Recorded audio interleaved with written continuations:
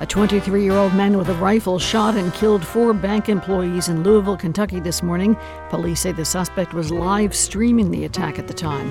9 people were wounded. 3 of them are in critical condition. Today is Monday, April 10th. This is WBUR's All Things Considered. Good afternoon, I'm Lisa Mullins. Also ahead, 10 years after the Boston Marathon bombings, the medical team that was working at the finish line speaks publicly for the first time about trying to care for all the injured. I could start to feel panic because they're coming to me. Where do we go? Where's safe? I had no idea. Also, Texas Governor Greg Abbott is pushing to pardon an Army sergeant convicted of killing a Black Lives Matter protester in 2020. It's 4:01 news headlines, and Wall Street numbers are coming up next. Live from NPR News in Washington, I'm Lakshmi Singh. Louisville, Kentucky police are releasing the names of the 4 people killed in a mass shooting this morning at Old National Bank downtown. 2 victims were in their 40s, 2 others in their 60s. Governor Andy Beshear says one of the victims was a close friend. Tommy Elliott helped me build my law career, helped me become governor, gave me advice on being a good dad. It's one of the people I talk to most in the world, and very rarely were we talking about my job. He was an incredible friend. Police say 6 people remain hospitalized. 3 are in critical condition, including a 26-year-old police officer who graduated from the police academy only about 2 weeks ago. They're identifying the gunman as Connor Sturgeon, white male, 23 years of age, who worked at the bank. Police say his weapon of choice was a rifle. Police say 2 officers engaged with the gunman and killed him. The Gun Violence Archive reports this morning's mass shooting is the 146th in America since the start of the year. NPR's Franco Ordonez reports President Biden is again pressing Republicans in Congress to take up gun safety reform legislation. President Biden is asking how many more Americans need to die before Republicans take action to protect communities.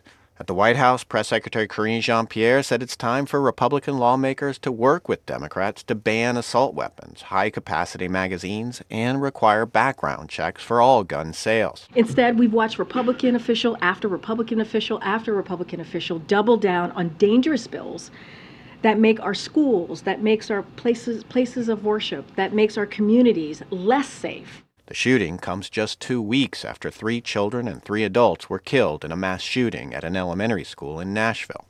Franco Ordonez, NPR News.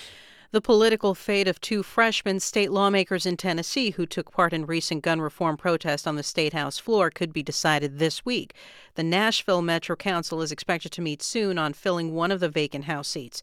Cynthia Abrams with member station WPLN has the latest. Tennessee law requires that the county council where a legislator is from vote in an interim replacement before a special election is held.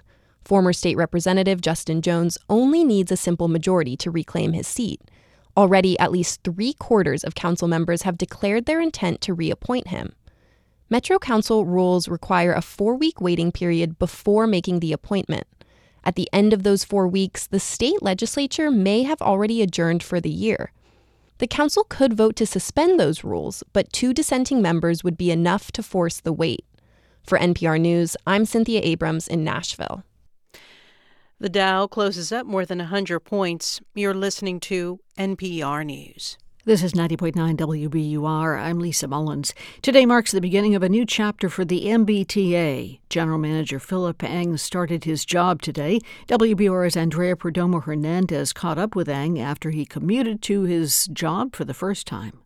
The new GM started his first day by riding the system. He says he took the Blue Line and transferred to the Green Line to meet reporters at Park and Tremont Streets. Eng says he spoke with commuters along the way. I had a nice mix of folks who have been riding regular, visitors that are visiting Boston, as well as future employees. Eng says making the troubled system more reliable, safe, and efficient won't happen overnight. As we restore the service, I think things will start to turn. We're confident that we'll do that. It's just a matter of how fast we can do it, and obviously sooner rather than later is the preference. Eng says hiring staff and promoting transparency within the authority are among his top priorities. For 90.9 WBUR, I'm Andrea Perdomo Hernandez. Today, the city of Boston is honoring the late Mel King. A public viewing and visitation is getting underway this hour at the Union United Methodist Church in Boston. Earlier this afternoon at City Hall Plaza, Boston Mayor Michelle Wu presided over wreath-laying ceremonies for King. We hereby do proclaim April 11th, 2023 to be a citywide day of remembrance and celebration for the life and legacy of the Honorable Melvin Mel H. King. Mayor Wu says the late civil rights activist, community leader, and politician broke down walls and barriers in the city. Mel taught us all how to serve, how to build, how to love, and how to envision a Boston that could truly be a home to everyone. Mel King died March 28th at the age of 94. His funeral is set for tomorrow at noontime. City officials say the steeple of the Faith Lutheran Church on Broadway near Inman Square in Cambridge will have to be removed. Fire ripped through the church yesterday, shortly after Easter services were held there. Some roads near the church remain closed. The cause of the fire is under investigation. 63 degrees now, a beautiful day today. Should have a string of really nice days, really warm ones too this week. Right now, it looks like we should have clear skies tonight, falling to the mid-40s, then tomorrow breaking into the low 70s with sunshine in full force. This is WBUR. It's 4:07. We're funded by you, our listeners, and by Celebrity Series, presenting Ishtok Perlman this Sunday, 3 p.m. at Symphony Hall. Learn more at celebrityseries.org. And Capital One, offering their premium travel card, Venture X. Capital One, what's in your wallet? Details at CapitalOne.com. This is All Things Considered from NPR News. I'm Juana Summers in Washington. And I'm Elsa Chang in Culver City, California. 2 Tennessee lawmakers who were expelled by the state legislature last week may soon be headed back to the Capitol in Nashville. Democrats Justin Jones and Justin Pearson, both black, were expelled by the Republican supermajority in the Tennessee House. A third Democratic representative, Gloria Johnson, a white woman, was also up for expulsion, but she was able to keep her seat by a single vote. Now, all 3 of them had taken part in protests that disrupted proceedings at the State House, protests that were calling for stricter gun control measures in the state. The Nashville Metro Council is meeting today to decide how to fill one of the 2 vacant seats, the one that Representative Jones was ousted from. Zulfat Suara sits on the council and has already said that she will vote to have Jones reinstated. Suara is a Democrat and has been a Nashville Metro Council member-at-large since 2019, and she says Jones is a close friend. Yes, and actually he's like a son to me.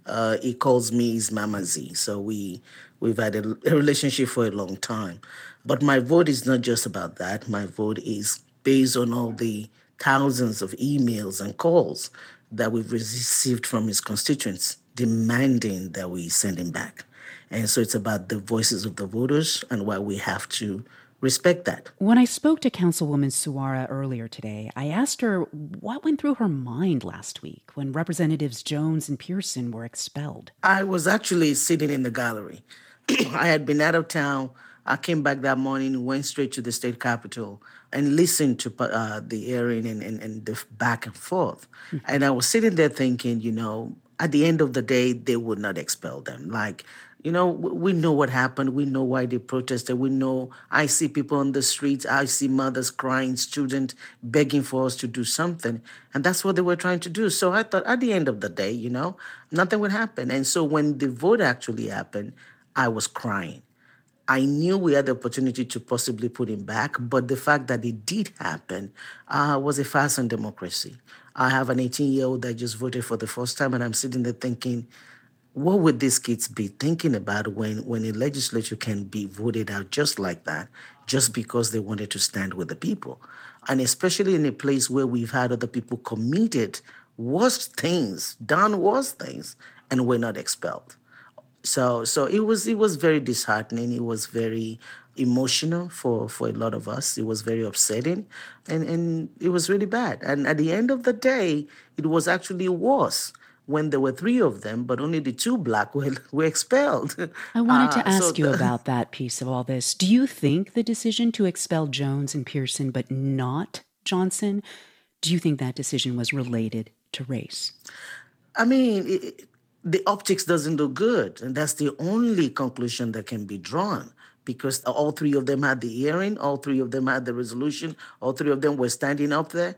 And so whatever compels some people to vote against expelling Gloria Johnson, why did they not use the same to be able to keep the other two? It just doesn't make sense. And so to me and to everybody looking at it, the optics doesn't look good. And I mean, they can say something else, but the action shows that 2 Black men were expelled. And it has to be raised. If we can just step back, your city, Nashville, went through the trauma of a mass shooting at a school just 2 weeks ago. In fact, that was the reason for the protests, calling for stricter gun control measures.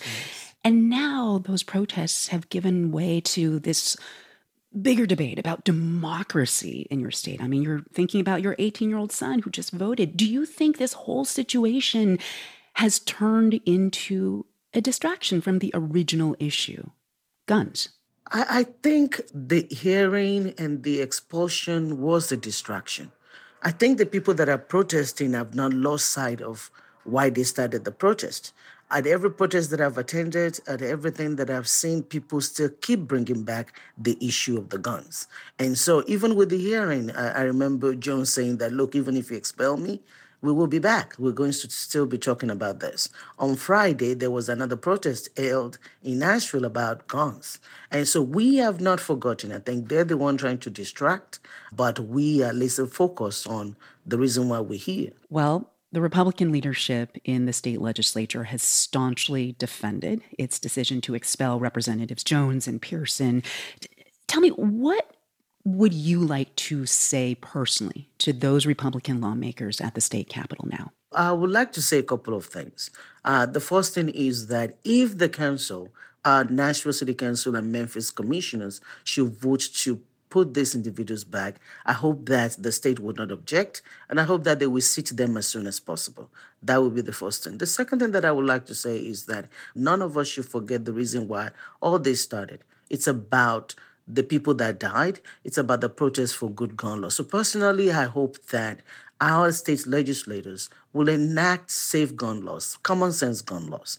And so I'm hoping that at the end of the day, one, that these 2 Black men get their seats back if their people choose to send them back. And then number 2, that I hope after all of this, that our state legislators listen to the people, the outcries, the rally, and make sure that we do something about gun control in our state. That was Nashville Councilwoman at Large, Zulfat Suara. Thank you very much for your time today. Thank you for having me. President Biden heads to Northern Ireland tomorrow to mark the 25th anniversary of the signing of the Good Friday Agreement. Then it is on to the Republic of Ireland, where he is expected to make official stops in Dublin and personal stops in 2 counties where his family has roots. President Biden is known to wear his Irish Catholic heritage on his sleeve. And as NPR's Tamara Keith reports, he has a penchant for quoting the great Irish poets. President Biden quotes Irish poets so often he has a joke about it, and he tells that joke a lot. They always used to kid me because I always quoting Irish poets on the floor of the Senate. They think I did it because I'm Irish. That's not the reason. I did it because they're the best poets in the world. Dan Clucci was a senior presidential speechwriter in the early part of the Biden administration. I wouldn't say that he exclusively quotes Irish poets, but I think you're probably looking at a ratio of, at least a 90-10 scenario. In particular, Biden is fond of William Butler Yeats. As the Irish poet said, all changed utterly. A terrible beauty has been born. That is from the poem Easter 1916, about a failed uprising in Ireland's fight for independence from Great Britain. Biden has applied that stanza to an America divided, a changing world, the aftermath of wildfires in California, and to mark the Jewish High Holy Days. And yes, it appears in many a Senate floor speech. But that is far from the only Yeats Biden has at the tip of his tongue. But we hear the words of Yeats. He said, think where man's glory most begins and ends, and say, my glory was I had such friends. Words that echo from an island close to my heart as a descendant of County Mayo and County Louth. There he was praising the Irish rock band U2. Yeats won the Nobel Prize for Literature in 1923 for giving expression to the spirit of a whole nation. For Biden, the compulsion to quote his words runs deep, as he described in a CNN town hall in 2020. As a child, trying to overcome his stutter, Biden used his Uncle Ed Finnegan's Book of Yeats. And I'd get up in the middle of the night with a flashlight, and I'd look in the mirror, and I would try to memorize what I could in another small book on Emerson quotes. I remember the first one, looking in the mirror with a flashlight in my face because you get embarrassed because you can torch your face, and it's embarrassing. In a way, Biden has found his own voice through Yeats. But it was a different Nobel Prize-winning poet and playwright who Biden quoted as he accepted the Democratic Party's nomination for president in August 2020.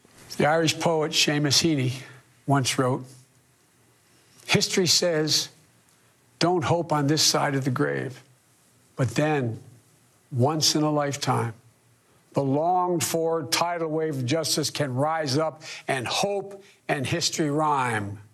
This is our moment to make hope and history rhyme with passion and purpose." Biden isn't the first or the only politician to quote from Heaney's play, The Curate Troy, but he may well be the politician who quotes those lines the most. The former presidential speechwriter Dan Clucci says that line speaks to Biden again and again and again. That portion of The Curate Troy, I think for him is a touchstone. I think it's one of those things. Not only the president is like this, but so many leaders are like this, is when they found the perfect way of expressing a certain feeling, there's no improving on it, which, it's hard for me to argue with that. Biden is preparing to travel to Ireland to mark the 25th anniversary of the Good Friday Agreement, a peace accord that brought an end to decades of religious and ethnic violence in Northern Ireland. The Curate Troy premiered in the midst of the Troubles in 1990.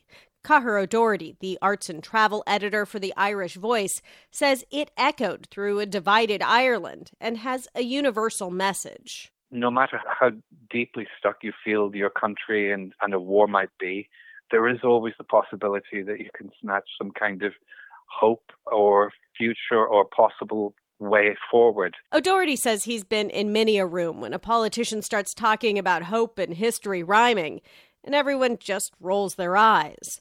But he sees Biden as someone who has lived a life of great joy and great sorrow in the Irish way, something that is given voice by the great Irish poets. It may be a reflex, but I think it's heartfelt. I think that it steers him and steadies him, and it's something that he reaches for the way that the Irish people do themselves. And it goes without saying, odds are in favor of Biden reaching for a lot of Heaney and Yeats this week. Tamara Keith, NPR News.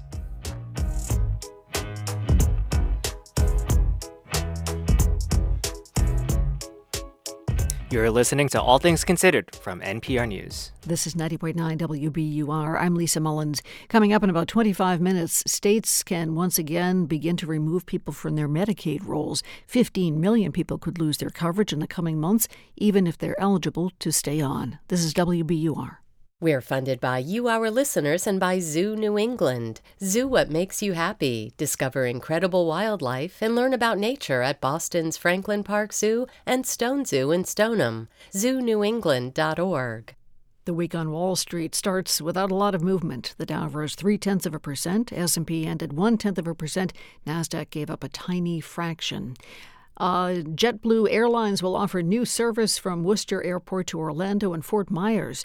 Nonstop flights to Orlando will start this summer and operate year-round. Seasonal service to Fort Myers begins in January. Business news comes up on Marketplace, which starts at 6:30. It's now 4:19. WBUR supporters include Semester Off, an education and wellness program in Wellesley, helping college students and high school grads get back on track. Summer semester starts June 5th. SemesterOff.com. And Boston Ballet's Our Journey with La Mer, a world premiere about ocean preservation by choreographer Nanine Linning, now through April 16th. BostonBallet.org. If you've liked today's weather, you'll really like this week's weather because the sunshine's settling in. Temperatures should move way upward.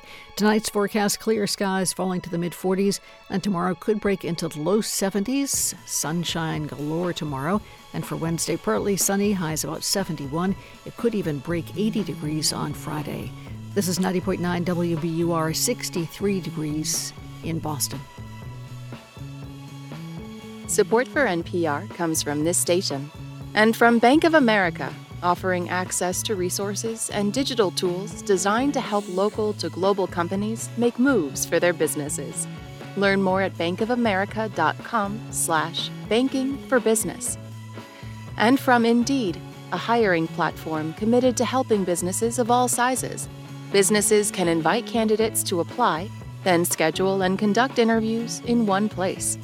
Indeed.com/NPR. This is All Things Considered from NPR News. I'm Juana Summers. And I'm Andrew Limbong. We've been following the story of a Texas man who's been seeking $1 million each from 3 women he says helped his now ex-wife get an abortion. His wrongful death lawsuit is the first of its kind since the Supreme Court curtailed abortion rights last summer.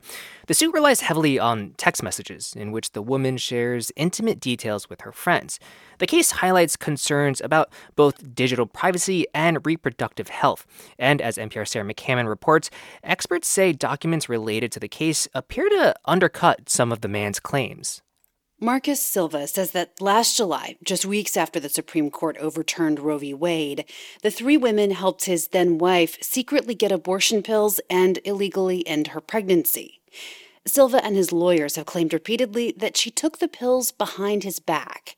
Here's one of his attorneys, Peter Breen, speaking to NPR after the lawsuit was filed. There is a very strong issue here that a man had a child, he did not know about it, and the child was killed. So his fatherhood of that child was terminated without even his knowledge. Silva's legal team declined to comment for this story, but Silva made that same claim in his lawsuit, which was filed in Galveston County, Texas in March, a few weeks after the couple's divorce was finalized. In the suit, Silva claims that he, quote, recently learned of the defendant's involvement and says his ex, quote, decided to kill the unborn child without Marcus's knowledge or consent. But several forensic and legal experts interviewed by NPR say key documents related to the case suggest that Silva may have known his then-wife was planning an abortion before it took place by accessing her text messages. Lana Ramjet is director of operations at the Clinic to End Tech Abuse at Cornell, which works to prevent technology-based stalking and abuse. Ramjet says it's hard to know exactly when or how most of the messages, which are included as exhibits in the lawsuit, were captured.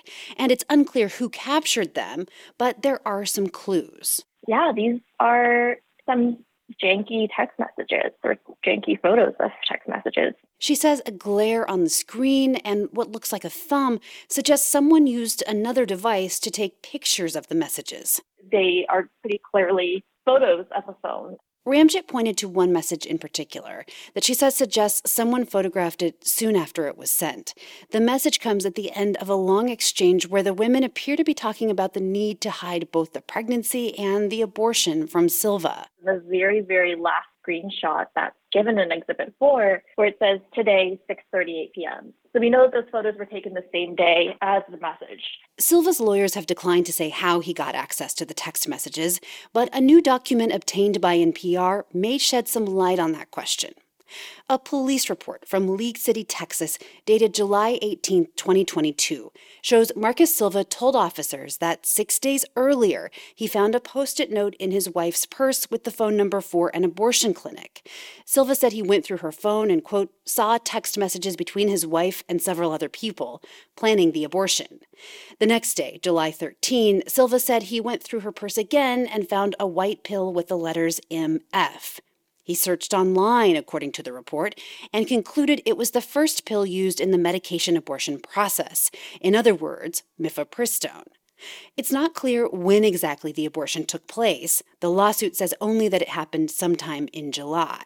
But if Silva knew about the abortion ahead of time, as the police report seems to suggest, that could also undermine his argument that he should be awarded damages, says Mike Golden, director of advocacy at the University of Texas School of Law. If the jury comes to the conclusion that he knew full well that this was going on and did nothing about it, that strongly suggests that he suffered little to no emotional distress as a result of this happening. And Golden also says if Silva got the messages without his wife's consent, that's something else a jury would be likely to look at.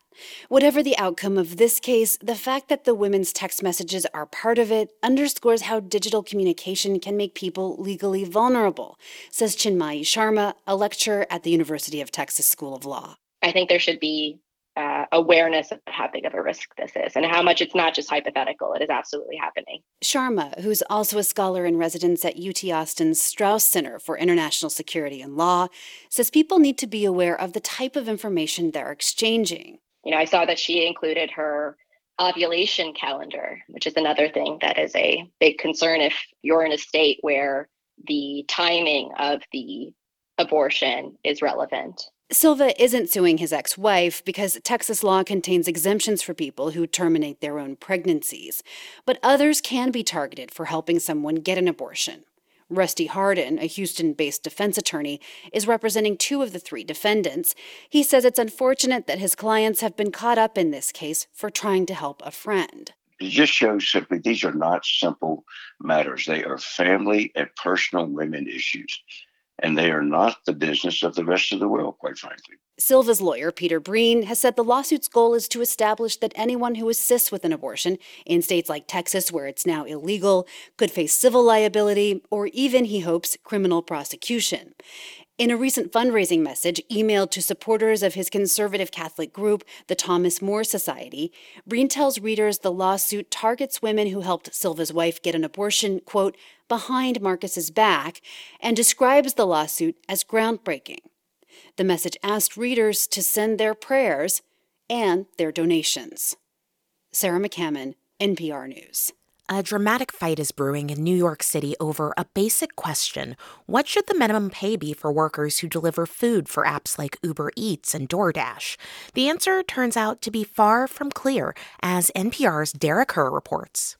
Around 100 people raised their hands to speak in a public hearing that spanned more than 4 hours on Friday. The majority of them were delivery workers who've organized under a group called Los Deliveristas Unidos, the United Delivery Workers. William Medina spoke about the harsh conditions they face trying to get people food. Me siento expuesto y vulnerable. He said he feels exposed and vulnerable on the street, risking his life either in traffic accidents or being robbed. These workers earn an average of $11 an hour, and that's including tips. It's far less than the city's minimum wage. So in 2021, the city passed a law that would give these workers a minimum pay. It estimated that it should be nearly $24 an hour to factor in for things like gas and waiting for food. Anthony Capote, an analyst for the Immigration Research Initiative, says the way companies pay the workers now, which is just for each delivery, is predatory. But it also encourages workers to go out under the most dangerous circumstances during snowstorms, flash floods, heat waves, because that's when they know that they can get the most orders. After months of fighting and lobbying, the city cut the proposed amount to around $19 an hour. Workers and some lawmakers accused it of bowing to pressure from the gig companies. At Friday's hearing, the company said an hourly minimum wage could push costs up for everybody, leading to fewer orders and less work for delivery people. In comments to NPR, Grubhub, DoorDash, and Uber said the rule would restrict worker flexibility. But Antonio Solis, a leader of Los Deliveristas Unidos, said workers should get a fair wage. He says they work 12 to 13 hours a day just to be able to afford a little. Now it's up to New York City's leaders to decide. Derek Herr, NPR News. This is NPR News. This is 90.9 WBUR. Tonight, when the Red Sox start their series with the Tampa Bay Rays, they'll do it without center fielder Adam Duvall. Duvall hurt his wrist yesterday in the final game with Detroit. Nick Pivetta pitches against Jalen Beeks tonight. Game time is 6:40. Every day this week on WBUR, listen for stories and reflections from people who continue to live with the effects of the marathon bombings 10 years later. Listen for our next report at 4:50 this afternoon and on the WBUR app. This is 90.9 WBUR, 65 degrees now in the Boston area at 4:30. We're funded by you, our listeners, and by Cambridge Naturals, offering in-person and online events, including herbal classes, meditations, and more. Calendar at cambridgenaturals.com/events. And UMass Chan Medical School, proud to be named one of Boston Globe's top places to work. Learn more at umassmed.edu/globe. I'm Tiziana Deering. Tomorrow on Radio Boston, the Commonwealth has ordered a year's supply of an abortion medication, the legal status of which is in question after a ruling from a federal judge in Texas last week. If that seems confusing, it is. Martha Biebinger joins us from the newsroom with more. That's Radio Boston tomorrow at 11, only on 90.9 WBUR, Boston's NPR news station. Live from NPR News in Washington, I'm Windsor Johnston. President Biden is once again pushing for tougher gun control measures in the aftermath of today's mass shooting in Louisville, Kentucky.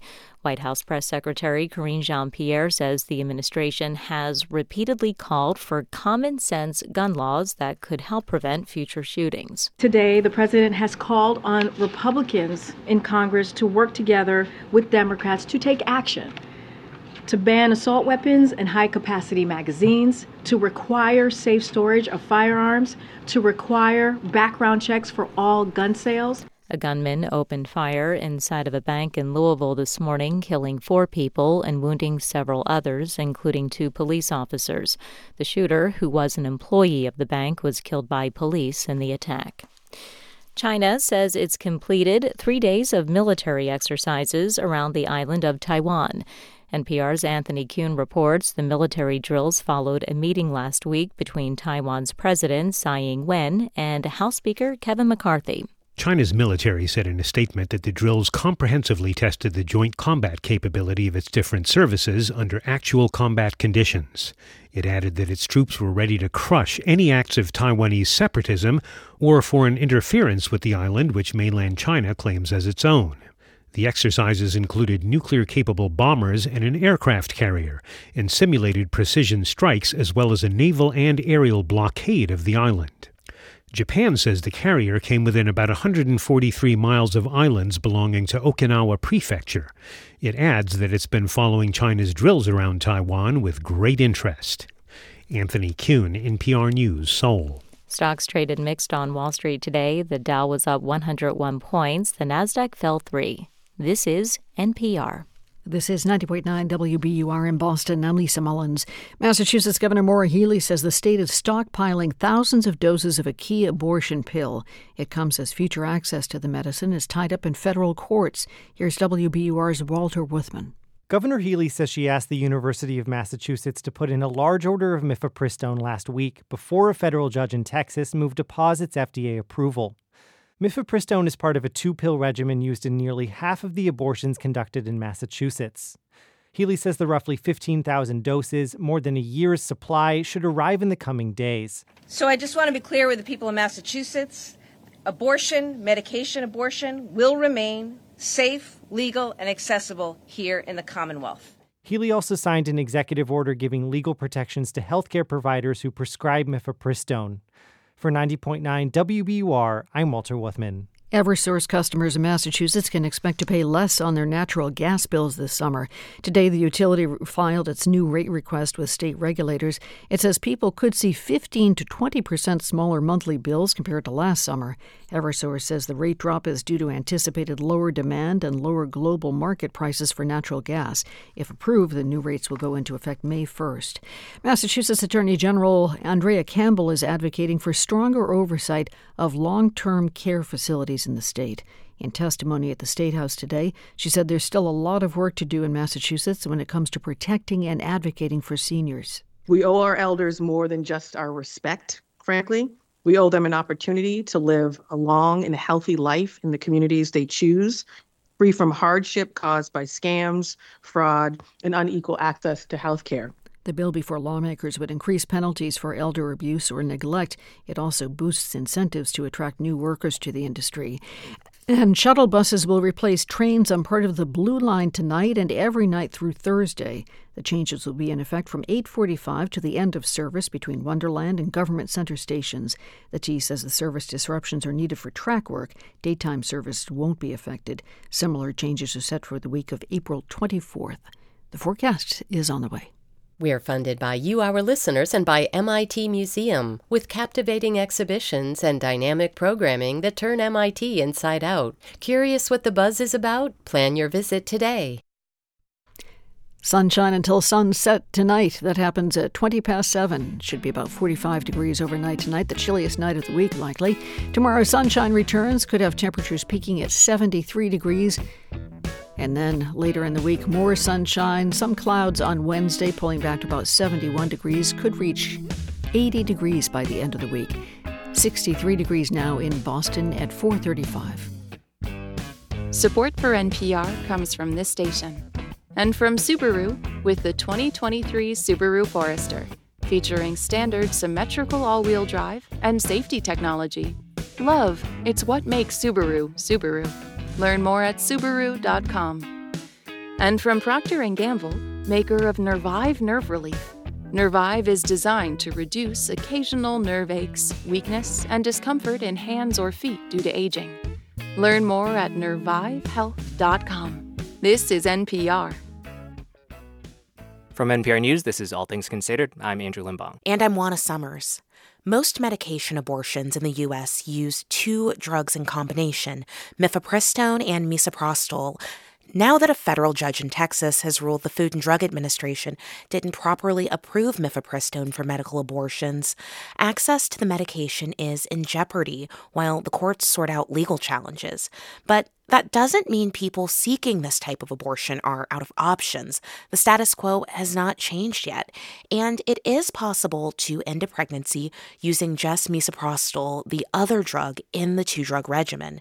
Dr. Mara Gordon has been looking into how misoprostol-only abortions work for NPR's Shots blog and joins us now. Welcome, Mara. Thanks for having me. So I have to imagine that people listening to this conversation have two top-of-mind questions. The first, is a single-drug abortion safe, and is it effective? So let's start with the first one. In terms of safety, how does it differ from the two-drug method? So there's ample evidence from around the world that the single drug regimen using misoprostol only is safe and effective for ending an early pregnancy. The American College of Obstetricians and Gynecologists says that it's okay. The World Health Organization says it's okay. Basically, all of the experts have weighed in, and they say that if a patient needs to use only misoprostol to have an early abortion, it is safe. Okay, and what about effectiveness? Is there a difference between the one drug and the two drug methods here? So for all intents and purposes, misoprostol alone is just as effective as mifepristone plus misoprostol. This has been studied really widely all over the world in a lot of different settings. And over again, we see that misoprostol alone effectively ends early pregnancies. There's some very, very minor variability in some of the data that has to do with some of the ways that the researchers set up the research questions, how they dosed the misoprostol, how frequently the patients took it, things like that. But now we have a standardized regimen that doctors recommend that patients can be sure is an effective way to end an early pregnancy. Is there anything else that a person who's pregnant should know when they consider undergoing a misoprostol-only abortion? Well, there are some downsides to the misoprostol alone protocol, which is why doctors will typically recommend the two-drug regimen if it is available.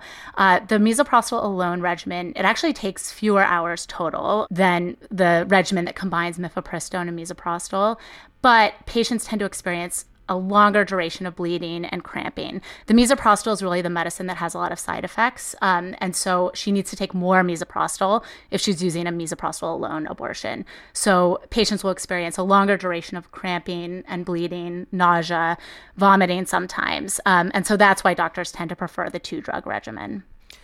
And there's also, of course, a question of access. As it stands today, is misoprostol widely available for pregnant people? Absolutely. So the most important thing to know is that medication abortion, as of today, is still widely available, including mifepristone and misoprostol. The judge's decision out of Texas is not yet in effect. There's a lot up in the air legally. It's not totally clear if the decision is going to become the law of the land. So for now, doctors are prescribing mifepristone, patients are taking mifepristone, and they're taking mifepristone to have medication abortions, and they're also taking mifepristone to help with miscarriages. This medication is used for multiple purposes. That's really important to note. And as of today, it is still in widespread use. Misoprostol is also really widely used. It is stocked, I would guess, in almost every labor and delivery unit in the country. It's used to induce labor. Very, very common medication. It's also used to prevent gastric ulcers. So if you're taking too much ibuprofen, your doctor might prescribe misoprostol to help reduce some of the stomach discomfort that you experience with those medications. So misoprostol is everywhere. It's stocked widely in pharmacies. The question just comes down to whether or not abortion is legal and accessible in the state where a patient lives. Dr. Mara Gordon is a family physician in Camden, New Jersey, and an NPR contributor. Thank you so much. Thank you. Texas Governor Greg Abbott says he's working swiftly on a possible pardon that would be for convicted murderer and Army Sergeant Daniel Perry. Friday, a jury found Perry guilty of fatally shooting Garrett Foster, a man who had been taking part in a Black Lives Matter protest back in 2020. But in Texas, the governor can't issue a pardon all on his own. For more on this, we're joined by the Texas Newsroom's Julian Aguilar. Hey there, Julian. Thank you for having me on. So tell us more about this case. So who is Army Sergeant Daniel Perry, and who was the man he's convicted of killing, Garrett Foster? So Daniel Perry, he's a sergeant in the United States military, and he was convicted of murdering Garrett Foster, as you just said. Perry was driving an Uber in July 2020 when Foster was participating in a Black Lives Matter protest in Austin. This followed the murder by police officers of George Floyd. So Foster was carrying an AK-47 long rifle, which is legal in Texas. Perry said Foster raised his weapon, but some witnesses said that was not the case. So Perry, who was also armed, shot and killed Foster. Now, under Texas law, the Castle Doctrine, a Texan can use deadly force to defend themselves or their property at home, work, or in this case, in an automobile. That was Perry's main defense, that he felt threatened. But the jury only returned its verdict last week, and Perry is still awaiting sentencing. We know Abbott can't issue a pardon on his own the way a U.S. president could, for instance. And so how does it work? What's the process in Texas? Right, that's correct. So the governor, like you said, can't unilaterally pardon someone without a recommendation from the state's Board of Pardon and Paroles. So in a tweet over the weekend, Governor Abbott made it clear that he'd like the board whose members he appoints, to review that case to see if Perry should be granted a pardon. It's unclear how long that review would take, but Abbott has said that he's asked the board members to fast-track this review and that he would approve this recommendation as soon as it, quote, hits his desk, according to his tweet. It's also worth noting that the board rejected a posthumous pardon for George Floyd, who was convicted of a minor drug conviction in 2004 when he lived in Texas. And according to data from the Nonpartisan Council on Criminal Justice, the board recommended 53 clemency grants in 2020 and 75 in 2021. Out of all of those, Abbott only granted 15. What are you hearing in terms of reaction to this effort to pardon Perry? You know, the common theme out there, among legal experts is that this is unprecedented. Again, Perry hasn't even been sentenced yet, much less gone through the appeals process. And when the governor does grant clemency, it's usually very late in the year, right around December, close to the holiday season. Travis County District Attorney Jose Garza called Abbott's words deeply troubling and said a jury decides whether a defendant is guilty or innocent and not the governor. But it's obvious that Abbott feels pressure from conservative groups and commentators like Fox News host Tucker Carlson. Carlson called the verdict a legal atrocity, and he called Abbott out for not appearing on the news show. So less than 24 hours later, during Easter weekend, Abbott called for the board to review this conviction. Julian Aguilar of the Texas Newsroom. Julian, thanks so much. Thanks for having me on.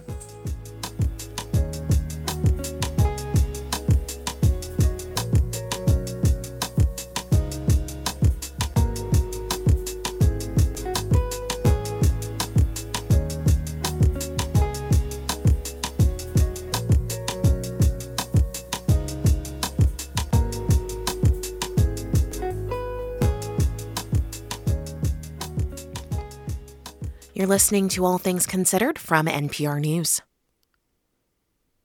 The federal government has lifted a 3-year freeze that prevented states from removing people from Medicaid during the pandemic, and states are just beginning the process of assessing whether nearly 100 million low-income Americans still qualify for coverage.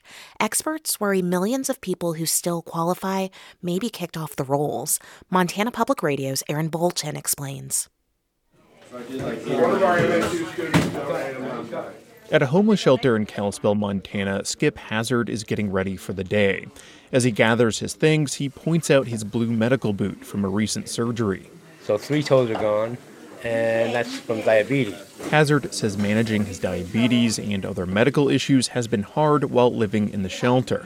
He's been grateful for his Medicaid coverage, which pays for that care. But Hazard is worried because he just found out the state is beginning what's known as Medicaid redetermination. Montana will assess whether all 320,000 people on its rolls still qualify for coverage. So I want to know how to renew it and then all that stuff. The state will automatically renew some people if all of their information is up to date, but it may ask others to provide financial details or things like family size to see if they are still eligible.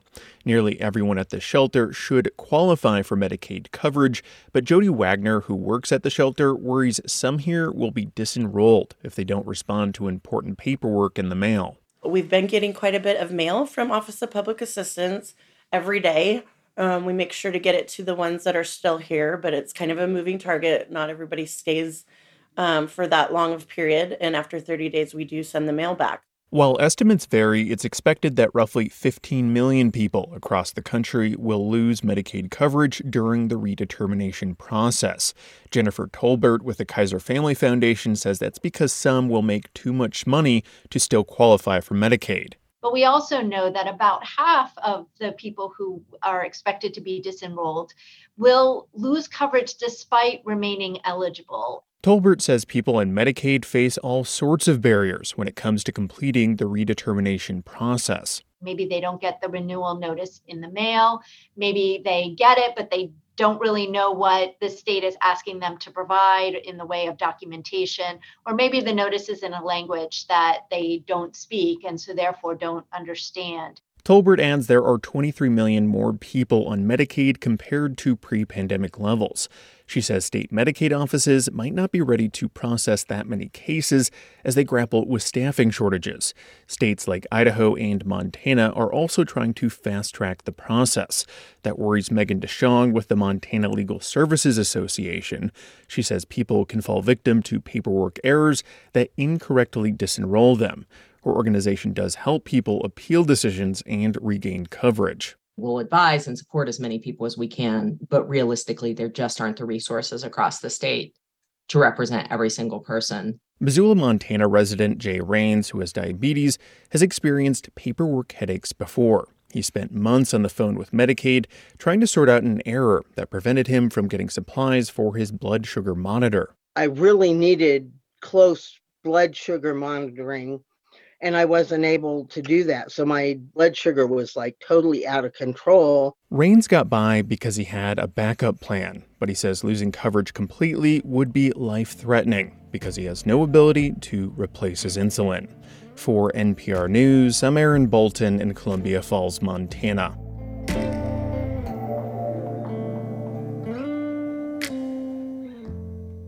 You're listening to All Things Considered from NPR News. This is 90.9 WBUR. Coming up in the next half hour of All Things Considered, fossil fuels in federal buildings. A law that was passed more than 15 years ago requires new and remodeled federal buildings to stop using fossil fuels by 2030. So far, not a lot's been done.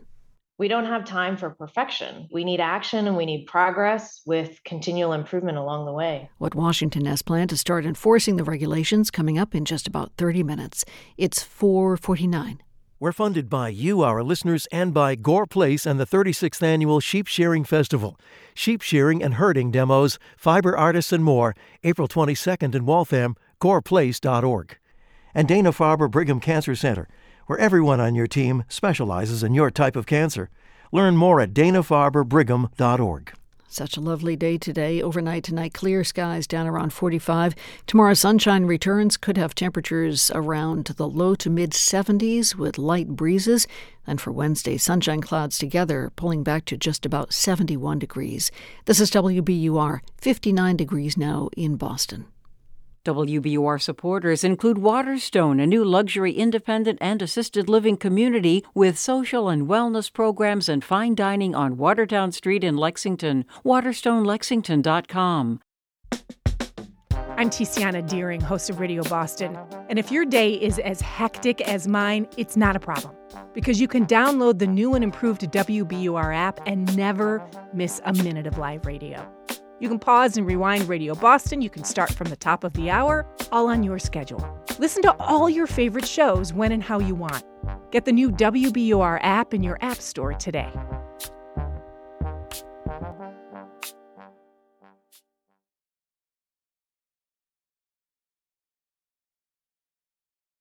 This is WBUR's All Things Considered. I'm Lisa Mullins. It's been nearly 10 years since 2 bombs exploded at the Boston Marathon. And for the first time, the medical volunteers stationed at the finish line that day are speaking publicly. WBUR's Martha Beemiger has the story of what they remember about the day and what some of the unexpected after effects of the trauma have been. This story lasts about 6.5 minutes, and some parts of it may be disturbing. April 15th, 2013 was a near-perfect race day. Volunteers inside a vast white medical tent at the finish line remember feeling relief. It wasn't hot like the previous year when runners suffering from heat stroke and exhaustion packed the tent. Then, at 2:49 p.m.,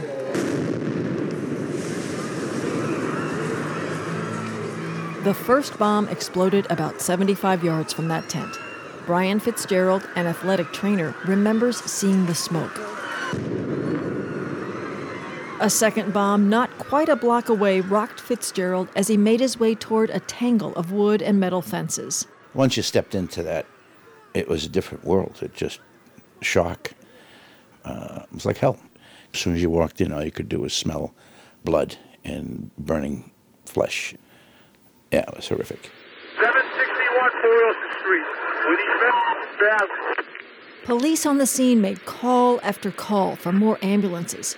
One officer pleaded for aid from the marathon's volunteer doctors and nurses. Help up from the medical tent. Get as many people up here as you can from the medical tent.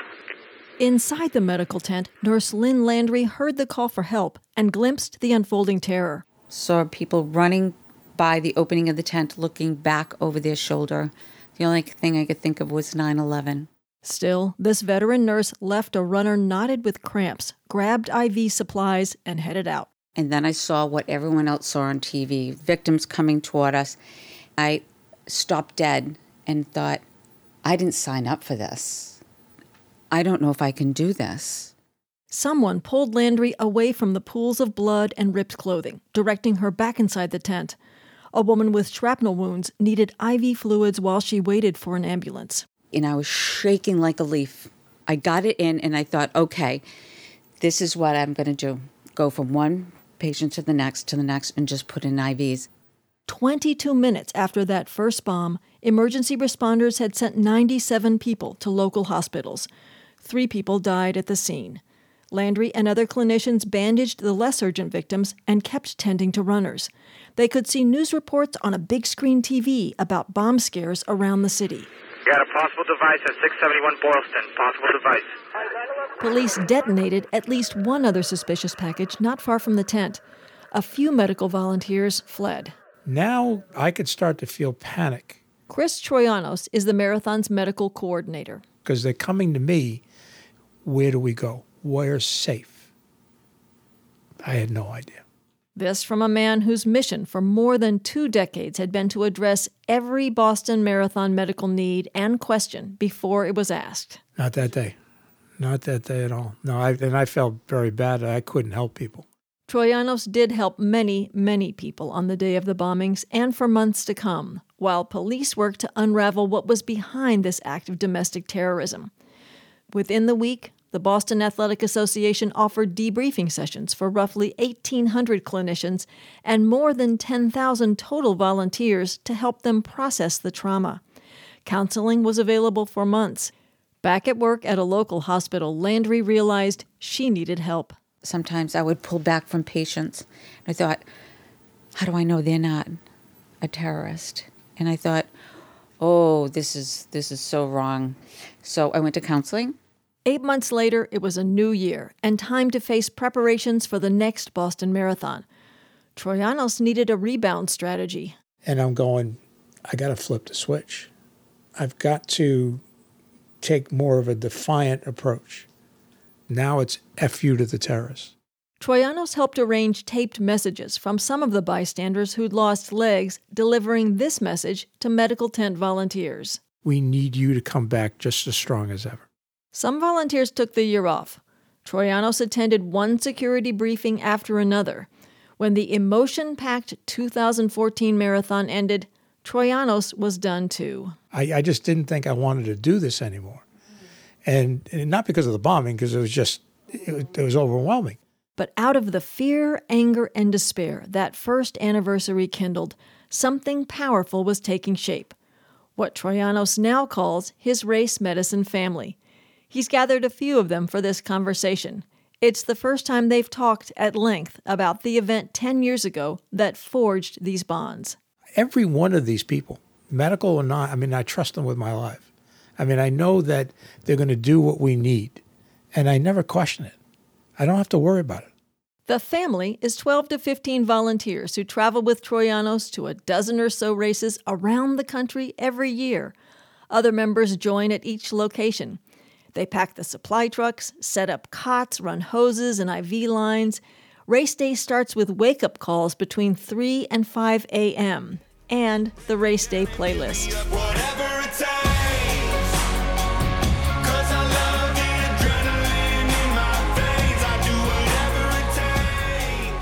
I start dancing on the sidewalk before I get in the car at 5 in the morning. Sarah Menendez is an athletic trainer. She doesn't want to talk about 2013. It was her first year volunteering with the race. That's not a defining moment. We have come together afterwards, and that's what we focus on. With love and humor. At official race family events, for example, everyone wears their lucky red underwear. Since this interview is an official race family event, Landry canvasses the room. So we all have on our reds. Do you have on your red? I sure do. Do you have on your red, Chris? Okay. Laughter and knowing glances travel the room to Emma Nelson, an orthopedic physical therapist. We have to be there. We have to be there for each other. So it's difficult to put into words exactly what it means, but it means everything at the same time.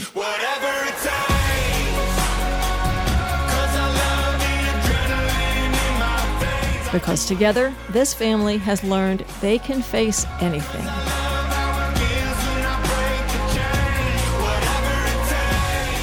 For 90.9 WBUR, I'm Martha Biedinger.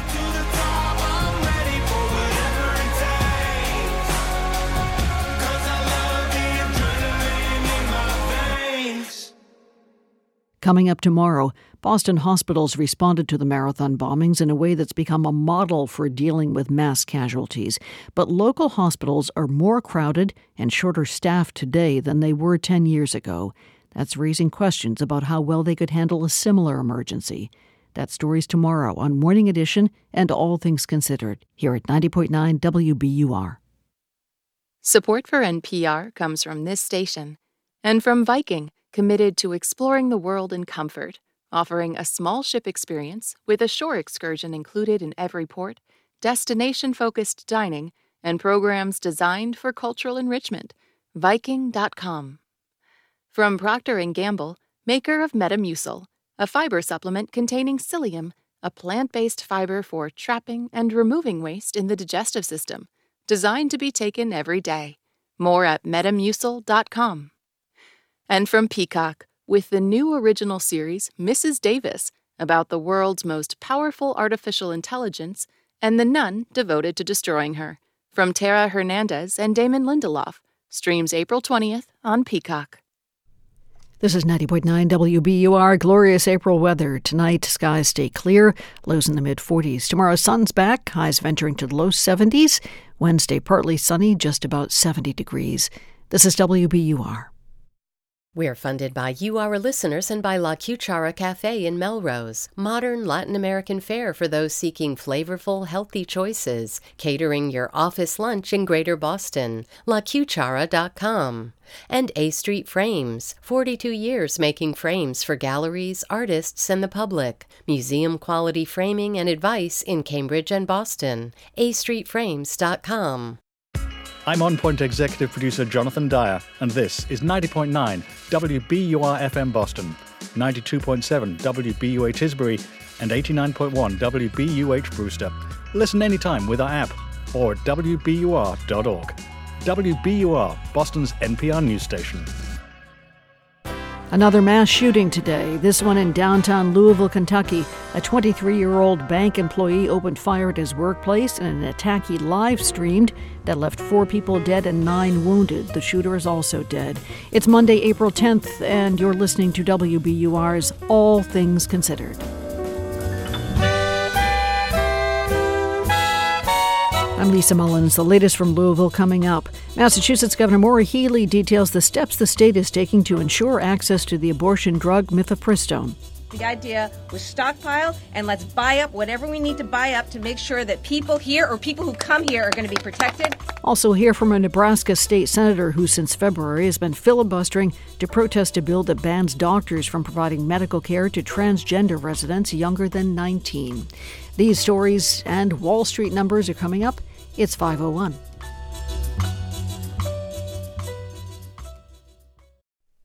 Live from NPR News in Washington, I'm Jack Speer.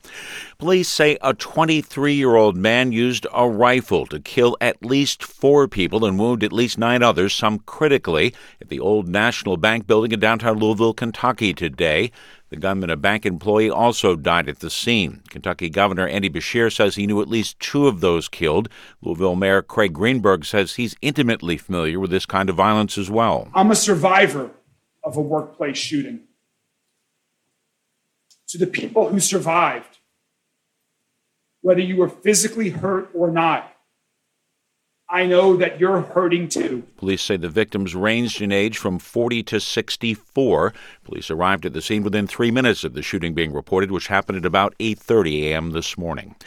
One of 2 black state representatives expelled last week from the Tennessee State House appears likely to get his seat back soon, the move coming on the heels of an effort by the body's GOP majority to punish those lawmakers who took to the House floor recently to protest for stricter gun control.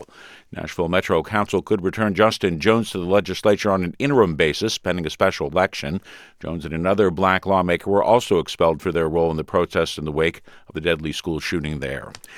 Former President Trump has appealed a court order that would require former Vice President Mike Pence to testify before a grand jury looking into Trump's efforts to subvert the 2020 presidential election. More from NPR's Ryan Lucas. As Vice President, Mike Pence is seen as a key witness to Trump's attempts to remain in office after losing the 2020 election. Justice Department Special Counsel Jack Smith has subpoenaed Pence to appear before the grand jury. Pence and Trump both fought that subpoena on separate legal grounds, with Trump arguing that executive privilege barred Pence from testifying. Late last month, the federal judge in Washington, D.C. rejected Trump's legal argument and ordered Pence to appear before the grand jury, although with some limits. Pence said last week he accepted the ruling and would testify, but now Trump has filed an appeal. Ryan Lucas, NPR News, Washington. Stocks closed mixed today as investors await new inflation data. NPR Scott Horsley reports. Investors think the Federal Reserve is likely to raise interest rates again next month in an effort to curb inflation. Odds of another rate hike increased after Friday's solid jobs report showing U.S. employers added 236,000 jobs last month. The Fed will get another key piece of information on Wednesday when the Labor Department reports on what happened to consumer prices in March. Annual inflation's been gradually cooling since last summer, and this week's report's expected to show that trend continued last month. Inflation remains well above the Fed's 2% target, though. Some of the nation's biggest banks are set to report first-quarter earnings later this week. Bank lending has dropped sharply since the collapse of two regional banks last month. Scott Horsley, NPR News, Washington. The Dow closed up 101 points today. You're listening to NPR News in Washington. This is 90.9 WBUR in Boston. I'm Lisa Mullins. Massachusetts House Speaker Ron Mariano says the House will unveil its tax relief bill tomorrow. Speaking with the reporters today, Mariano did not provide many details about the package.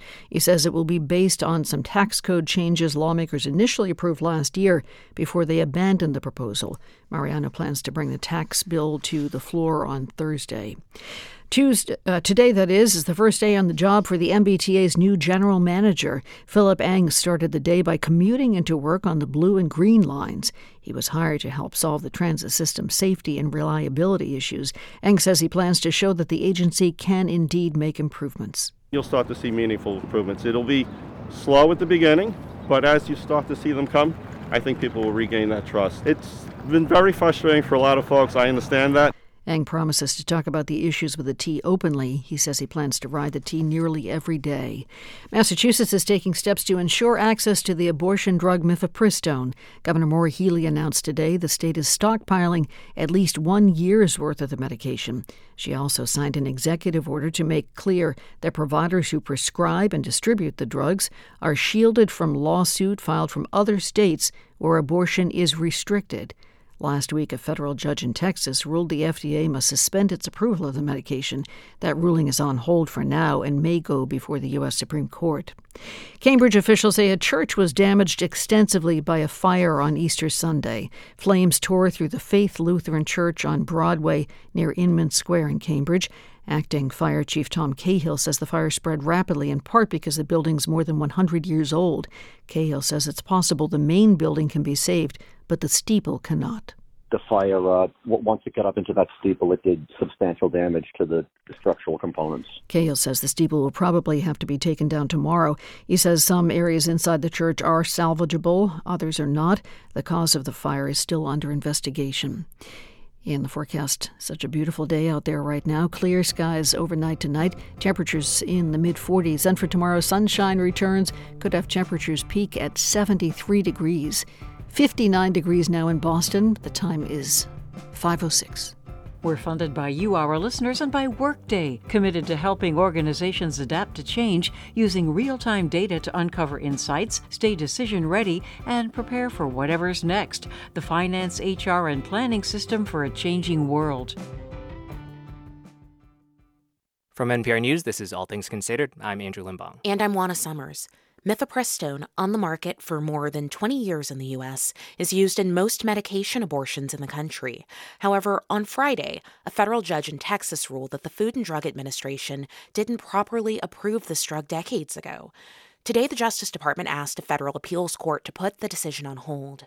Adam Unikowski, who formerly clerked for Justice Antonin Scalia, is in private practice. He read the ruling and wrote about it over the weekend, concluding that the decision is indefensible and it's not legally sound. Adam Unikowski, welcome to All Things Considered. Good afternoon. Thank you for inviting me. So let's just start off with your assertion that the plaintiffs here don't have any standing. Start off by explaining to us what that is legally and why do they not have standing? Sure. So the plaintiffs in this case, who are organizations of pro-life doctors, can't sue to overturn the FDA's approval of mifepristone unless they can show that they're harmed by it. However, these doctors do not prescribe mifepristone to their patients. It's other doctors who do. So the plaintiffs allege that they were harmed because, hypothetically, another doctor will prescribe mifepristone to their patient. That patient is going to have an adverse reaction. That patient will then switch doctors, go to one of the doctors who are plaintiffs in the case, which will in turn cause harm to the doctor treating that patient. And I simply think that's too speculative and too conjectural to establish standing under the Supreme Court's precedents. You also make the argument that this decision isn't timely. We should point out that mifepristone was approved by the FDA back in the year 2000. How does this issue of timeliness hurt the plaintiff's argument or the judge's ruling here? Yeah, so the plaintiff, or one of the plaintiffs, filed a petition challenging the FDA's decision, which was denied in March of 2016. So they had 6 years until March of 22 to file a lawsuit, and they didn't file a lawsuit in that span. They filed in November of 22. And so the statute of limitations has expired on the suit, in my view. The district judge disagrees, concluding that the FDA reopened the issue in 2016 and 2021, but I simply don't agree with that ruling. I don't see anything in the decisions from 2016 or 2021 purporting to reopen the FDA's 2000 decision to approve mifepristone. I mean, I am not a legal expert, but for me, this raises a question about the implications for the FDA's regulatory authority, and it seems like there could possibly be far-reaching impacts beyond just this one drug. I think that's the case for a couple of reasons. First of all, the judge's ruling that a change to the conditions on the use of a particular drug reopens the underlying approval would certainly potentially undermine the FDA's regulatory regime. As well, the court essentially overturns the FDA's decision fundamentally because the court disagrees with the agency's judgment. But in federal administrative law, courts are generally supposed to defer to the expert judgments of agencies. They have the authority to overturn agencies, but they have to do that sparingly. And the judge's willingness to overturn the agency's decision, in my view, effectuates a significant transfer of power from the FDA to the judiciary. Now, the Justice Department has today filed an emergency stay motion with the Fifth Circuit Court of Appeals seeking to block this order, striking down the FDA's approval of mifepristone. Tell us what that means legally and where things stand today. The federal district court delayed the effect of its order for 1 week. He stayed the effect of his order until this coming Friday, this week. And so the Justice Department has asked the Fifth Circuit Court of Appeals to stay the district judge's ruling for more than 1 week. In fact, stay for the entire pendency of the appeal. So today, the Justice Department filed its motion, and then the plaintiffs will file its response, and I expect we'll get a ruling from the Fifth Circuit fairly quickly. Since this news broke on Friday and over the weekend, there's been a lot of discussion about these two dueling decisions on this abortion pill, one in Texas that we've just been discussing, as well as a counter move by a Democratic attorney general in Washington state, a different ruling on the same drug. And I think for many people that's brought up some confusion about what is actually happening here. Can you talk a little bit about how these two rulings interplay? Sure. So the ruling in Washington is an order that preserves the status quo, and it's actually not entirely clear how the rulings fit together. In fact, I understand that the Justice Department has asked the court in Washington to clarify its order and explain how it relates to the Texas order. So at this point, I think that there's a certain amount of uncertainty. As a factual matter, I expect both of the orders to go up to the relevant appellate courts, perhaps eventually to the Supreme Court in fairly short order, which should issue some clarity. I would say right now the situation is not entirely clear. Adam Unikowski writes Adam's legal newsletter on Substack and is in private practice. Adam, thank you so much. You're welcome. Thank you. Nebraska lawmakers haven't passed a single bill this session. That's because State Senator Michaela Cavanaugh has filibustered on the floor of the state legislature for more than a month, just like she promised to do back in February. If this legislature collectively decides that legislating hate against children is our priority, then I am going to make it painful for everyone. She's referring to LB 574, or the Let Them Grow Act, and she uses the word hate to describe that bill deliberately. These bills don't come from a place to elevate a specific community. They come from a place of trying to eradicate their existence. And all I can think of is that is a very hateful way to do public policy. So, to be concise, that's legislating hate. Under the bill's current version, physicians would be barred from providing gender-affirming procedures and medical care for Nebraska residents younger than 19. Michaela Cavanaugh joined us last week during a brief legislative recess, and I began by asking her, what is it like physically to filibuster up to 12 hours a day? Very tiring. I can Very imagine, yeah. mentally and emotionally tiring. Trying as much as I can to stay on topic of whatever the piece of legislation is that's in front of me. And when I can't, I just talk about whatever it is I feel like talking about. Yesterday, I spent a lot of time talking about Easter Sunday and my love of au gratin potatoes. They are quite delicious. They are. And I generally spend some amount of time speaking about the bill that I'm actively opposing, LB 574. But other than that, I just kind of go with the flow and whatever inspires me at the moment. You have said that you will, quote, burn the session to the ground over this bill. I'm just wondering, do you worry that by holding up so much of the legislative session, by slowing it down so drastically, that will prevent other important issues, other important bills from being debated and passed this session? Well, I'm not in charge of the schedule. The speaker is in charge of the schedule, and he belongs to the majority party. And they are setting the agenda of what we are accomplishing this session, which is part of my intention, is to force them into deciding what it is that they believe we should be doing as a legislature. And as such, we're not going to pass as many bills as we might in other years, but we are going to have to think about what it is we pass and what is important to us and what we value. And that is going to be reflected back to the people of Nebraska. So far, But are you worried about alienating voters who might have other issues they want to see advanced? I am worried about I am worried about the economy.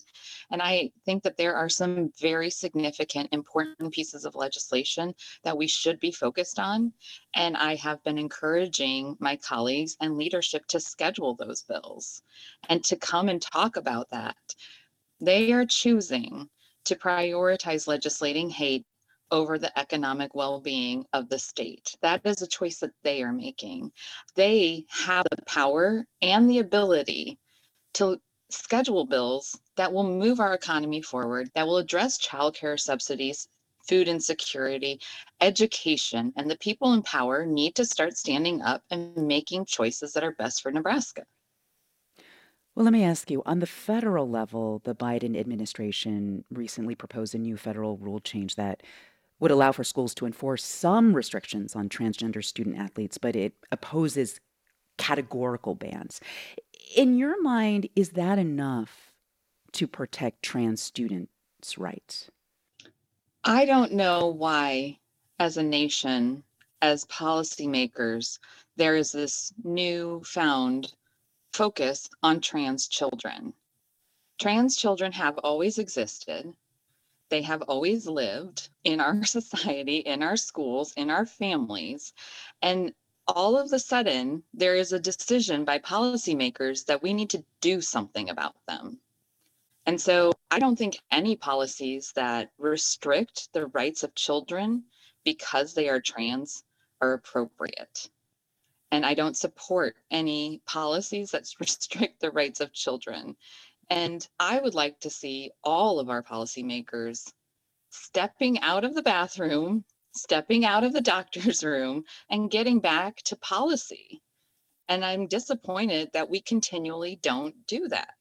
So, do you see yourself filibustering on the floor up to 12 hours a day, day after day, forever? I mean, is there an endpoint in your mind?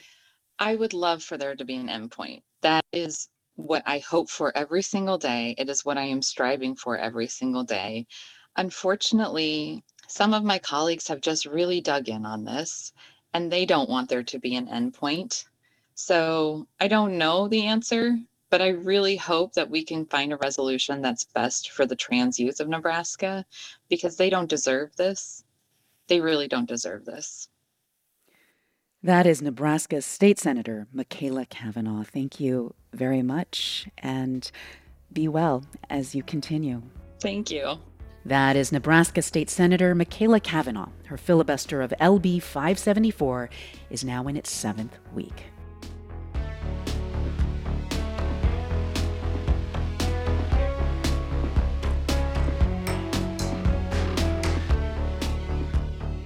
You're listening to All Things Considered from NPR News. This is 90.9 WBUR.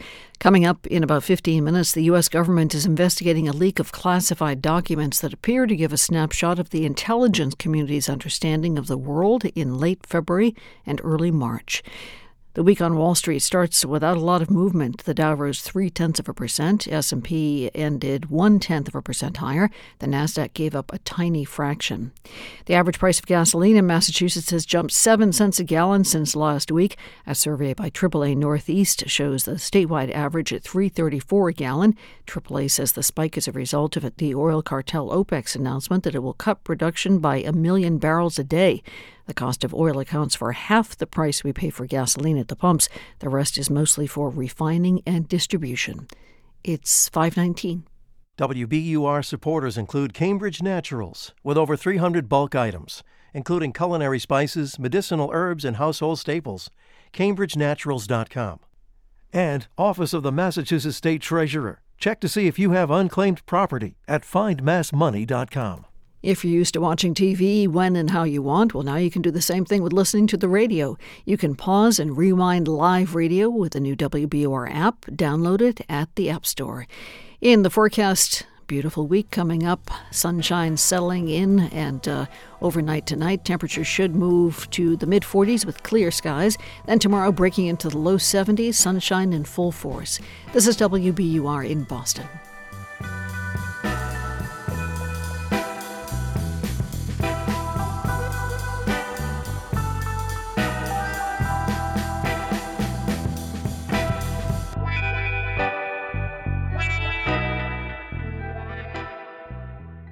Support for NPR comes from this station and from Bank of America, offering access to resources and digital tools designed to help local to global companies make moves for their businesses. Learn more at bankofamerica.com/banking for business. And from Indeed, committed to helping businesses attract, interview, and hire candidates. Businesses can invite candidates to apply, then schedule and conduct virtual interviews all in one place. Indeed.com/NPR. This is All Things Considered from NPR News. I'm Juana Summers. And I'm Andrew Limbong. Police in Louisville, Kentucky are investigating this country's latest mass shooting. It happened this morning at a bank. Authorities say a gunman described as a bank employee entered and began firing. He killed 4 people before police say they shot and killed him. 9 others were taken to the hospital, including 3 police officers. We're going to get the latest now from reporter Justin Hicks of Louisville Public Media. Hi, Justin. Hey there. So what information do we have at this point about what happened? So we know that Louisville Metro Police Department said it received a call about 8:38 this morning of shots fired inside Old National Bank. There's also some condo units and other businesses in this multi-story building that the bank is in, but the shooting was confined to that bank. LMPD says officers arrived within just 3 minutes and almost immediately encountered a suspect who fired at them with a rifle. They exchanged gunfire with that person and killed him. 2 police officers were shot. Another was injured during the incident. One of them was rushed to the hospital in critical condition. Now, in total, 5 people died, including the gunman, and they were all employees of the bank. And what do we know about the victims? So their names are 63-year-old Tommy Elliott, 64-year-old Jim Tutt, 40-year-old Joshua Barrick, and 57-year-old Juliana Farmer. In addition to those who were killed, 9 people were taken to the hospital with injuries ranging from minor to critical. And one of those people that was injured is an officer identified as Nicholas Wilt, 26 years old, and he had just graduated from the police academy less than 2 weeks ago. He was shot in the head and underwent emergency brain surgery. What do we know, if anything, about the gunman? Like, who was he, and do we know anything about a motive? Yeah, we know a little bit. So police have identified the gunman as Connor Sturgeon. They said he's a white male in his mid-20s, and he was an employee of the Old National Bank. They also confirmed he was live streaming during the incident, but they wouldn't answer any questions about the motives, and they said that he had no previous run-ins with police. It ends up that Kentucky Governor Andy Beshear has a personal connection to this event. What are the details there? Yeah, so Governor Beshear addressed the media right after the shooting, and he was visibly shaken. He said he ran his 2015 campaign for state attorney general out of that building where the shooting happened, and he actually banked at that exact same branch. He described one of the victims, Tommy Elliott, as a close personal friend. Elliott was a senior vice president at the bank, and he was also very involved in politics. Tommy Elliott helped me build my law career, helped me become governor, gave me advice on being a good dad. It's one of the people I talk to most in the world, and very rarely are we talking about my job. He was an incredible friend. How are people feeling in Louisville right now? Well, crazy enough, not long after this bank shooting, about a mile away, there was yet another shooting at a community college campus, and one person there was killed and another injured. It's unrelated to what happened to the bank, but these two shootings were in the heart of Louisville, right downtown, and it's left people on edge. One of my colleagues spoke to Karen Anderson, a line cook at a restaurant near the bank. Anderson called it a sort of new trend where you never really know if you're safe. I just woke up thinking I'm going to go straight to work, get hammered on the line. Next thing you know, I come out, it's a crime scene. And when I heard that a lady saw a man on the ground, I knew it didn't go right. So, I mean, like I said, it's just sad that we got to go through this almost every day. Like it's a new trend now that everybody just keeps getting killed and hurt. So all in all, investigators say it's going to take a long time before they can understand what happened and exactly why. Justin Hicks of Louisville Public Media, thanks so much. Of course, you're welcome. Buildings are a big source of climate-warming greenhouse gases. That's why a favored solution these days is to switch from burning natural gas in buildings to cleaner forms of electricity. 15 years ago, Congress passed a law requiring the federal government to lead the way on that switch. But as NPR's Jeff Brady reports, a key part of the law was never implemented. The law is the Energy Independence and Security Act of 2007. President George W. Bush signed it, and deep inside there's one section requiring the government to eliminate fossil fuels from federal buildings by the end of the decade. But you need regulations to implement a law, and the Department of Energy never finalized them in this case. So instead of getting rid of gas appliances, there are federal buildings installing new ones. Welcome to the Liberty Bell. At Philadelphia's Independence National Historical Park, there's a plan to disconnect from a citywide steam loop that heats buildings and install gas-fired boilers. In front of Independence Hall, where the Declaration of Independence and the U.S. Constitution were signed, Alex Baumstein of the Clean Air Council says this is the opposite of what lawmakers intended. While this is a building that represents independence, freedom from oppression, we're talking about locking ourselves in to dirty fossil fuels. At least until the next time furnaces are replaced, which could be decades from now. The National Park Service says the planned boilers are more efficient than the existing system, and it says the project passed all legal and contracting requirements. But without Energy Department regulations, it's difficult for agencies to follow that 2007 fossil-free federal buildings requirement. Yeah. 2007, that was 15 years ago, right? Julie Hiramoto is a member of the American Institute of Architects, which has been the leading advocate for this section of the law.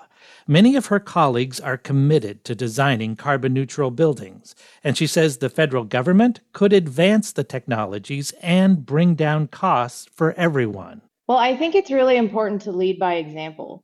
And the General Services Administration, the GSA, is the largest property owner and manager. That federal agency does not track compliance with the 2007 law. But through other directives, the GSA says it has cut greenhouse gas emissions by more than half since 2008. But that 2007 requirement is a law, one that has not been followed and that gas utilities are still lobbying to repeal. We're opposed to the provision. We think natural gas can and should be a part of our energy's future. Dave Shriver heads the American Public Gas Association, which represents municipal gas utilities. This ban runs counter to an all-of-the-above energy policy, which we believe benefits our country. So we've worked to fix this legislatively through Congress. Unfortunately, we haven't had as much success as we would like, but it's something we continue to work on. Scientists and energy modelers say to meet the country's climate goals, switching from burning gas in buildings to cleaner electricity must be a priority. So now the Energy Department is once again drafting regulations to implement the 15-year-old requirement to get fossil fuels out of federal buildings. The agency is taking a more narrow view of the law this time, counting only fuels used on-site and not how energy is produced on local electrical grids or steam loops. Still, Hiramoto with the American Institute of Architects supports the proposed rules. We don't have time for perfection. We need action and we need progress with continual improvement along the way. There's a bigger lesson for climate advocates. Passing major legislation like the Inflation Reduction Act last year is just the start, says congressional attorney Alexandra Tietz. But to make a difference, we have to seize that opportunity and do the work to bring the benefits into the real world. That means finishing regulations that make it possible for agencies to follow new climate laws. The Department of Energy is doing that now. Proposed regulations for the 2007 law were released in December. The department is reviewing comments, but no timeline has been set for finishing the regulations. Jeff Brady, NPR News.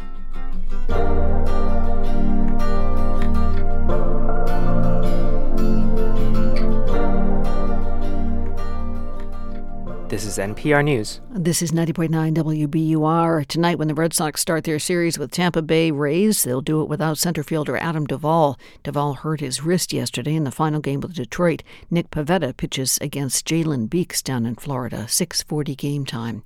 If you like today's weather, you'll really like this week because the sunshine's settling in and temperatures should move upward. Tonight's forecast, clear skies in the mid-40s. Then tomorrow should climb to the mid-60s. Sunshine in full force tomorrow. And then for Wednesday, partly sunny skies still in the mid-60s, could warm to the low 70s on Thursday. 59 degrees now in Boston. The time is 5:30. We're funded by you, our listeners, and by Isabella Stewart Gardner Museum. Experience springtime like nowhere else. See the bright orange nasturtiums in full bloom in Isabella's courtyard, gardnermuseum.org. And Cambridge School of Culinary Arts in Porter Square, with private cooking events for team building, family reunions, birthday parties, or nights out. CambridgeCulinary.com. At NPR, we don't just sit in the host chair. We take the shows to the news and find the voices you need to hear. We're reporters at heart. I'm Layla Faldin, host of Morning Edition. I've covered everything from a coup in Egypt to the killing of George Floyd in Minneapolis to the war in Ukraine. And I want to remind you that your old car could help keep that work going. Donate it to this station and it will go towards keeping our reporters in the field. Here's how. Learn more at wbur.org/cars. Live from NPR News in Washington, I'm Windsor Johnston. President Biden will travel to the United Kingdom and Ireland this week. His 4-day trip will include a stop in Belfast to mark the 25th anniversary of the signing of a peace agreement that helped to end decades of sectarian violence. White House spokesman John Kirby says the president will reaffirm U.S. support for Northern Ireland and note the progress made since then. President Biden cares deeply about Northern Ireland and has a long history of supporting peace and prosperity there. As a U.S. Senator, Joe Biden was an advocate for how the United States could play a constructive role supporting peace. Later this week, Biden will travel to Dublin to address Ireland's parliament. He'll also visit 2 Irish counties where he has family roots. With future access to a common abortion pill tied up in federal courts, the governor of Massachusetts says the state is stockpiling thousands of doses. Walter Wuthman from member station WBUR reports a judge in Texas last week issued a ruling that would suspend the FDA's approval of the medication nationwide. Governor Maura Healey says she asked the University of Massachusetts to put in a large order of mifepristone last week before a federal judge in Texas moved to pause its FDA approval. Mifepristone is part of a 2-pill regimen used in about half of all abortions nationwide. It's also used to help manage miscarriages. Healey says roughly 15,000 doses should arrive in the coming days. So I just want to be clear with the people of Massachusetts. Abortion, medication abortion, will remain safe, legal, and accessible here in the Commonwealth. Washington State also moved to stockpile mifepristone last week.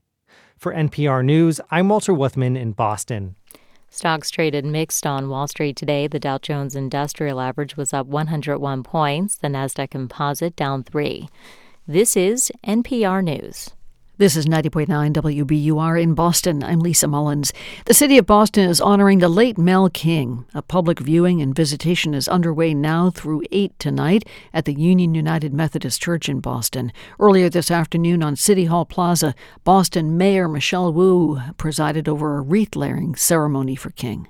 We hereby do proclaim April 11th, 2023 to be a citywide day of remembrance and celebration for the life and legacy of the Honorable Melvin Mel H. King. Mayor Wu said the late civil rights activist, community leader, and politician broke down many walls and barriers in the city. Mel taught us all how to serve, how to build, how to love, and how to envision a Boston that could truly be a home to everyone. Mel King died March 28th at the age of 94. His funeral is set for noontime tomorrow. Today marks the beginning of a new chapter for the MBTA. New General Manager Philip Eng started his job today. WBUR's Andrea Perdomo-Hernandez caught up with Eng after he commuted to his job for the first time. The new GM started his first day by riding the system. He says he took the Blue Line and transferred to the Green Line to meet reporters at Park and Tremont Streets. Eng says he spoke with commuters along the way. I had a nice mix of folks who've been riding regular, visitors that are visiting Boston, as well as future employees. Eng says making the troubled system more reliable, safe, and efficient won't happen overnight. As we restore the service, I think things will start to turn. We're confident that we'll do that. It's just a matter of how fast we can do it, and obviously sooner rather than later is the preference. Eng says hiring staff and promoting transparency within the authority are among his top priorities. For 90.9 WBUR, I'm Andrea Perdomo-Hernandez. The governor's office is making $1.3 billion available for wastewater and drinking water infrastructure projects in Massachusetts. The money will come in the form of low-interest loans and grants. It can be used for planning and construction of projects designed to improve water quality or cut treatment plant energy use. State officials say 185 projects across the state are eligible for the funding. The forecast is coming up. We're funded by you, our listeners, and by Worcester Cultural Coalition. Worcester Hip Hop Congress aims to create positive social change through education, self-expression, and community building. worcesterculture.org. Sunshine until sunset tonight, and that happens at 20 past 7. Starlit skies overnight, lows in the mid-40s. For tomorrow, bright sunshine should climb to the mid-60s. And for Wednesday, partly sunny, the mid-60s once again. 58 degrees now in Boston at 5:35.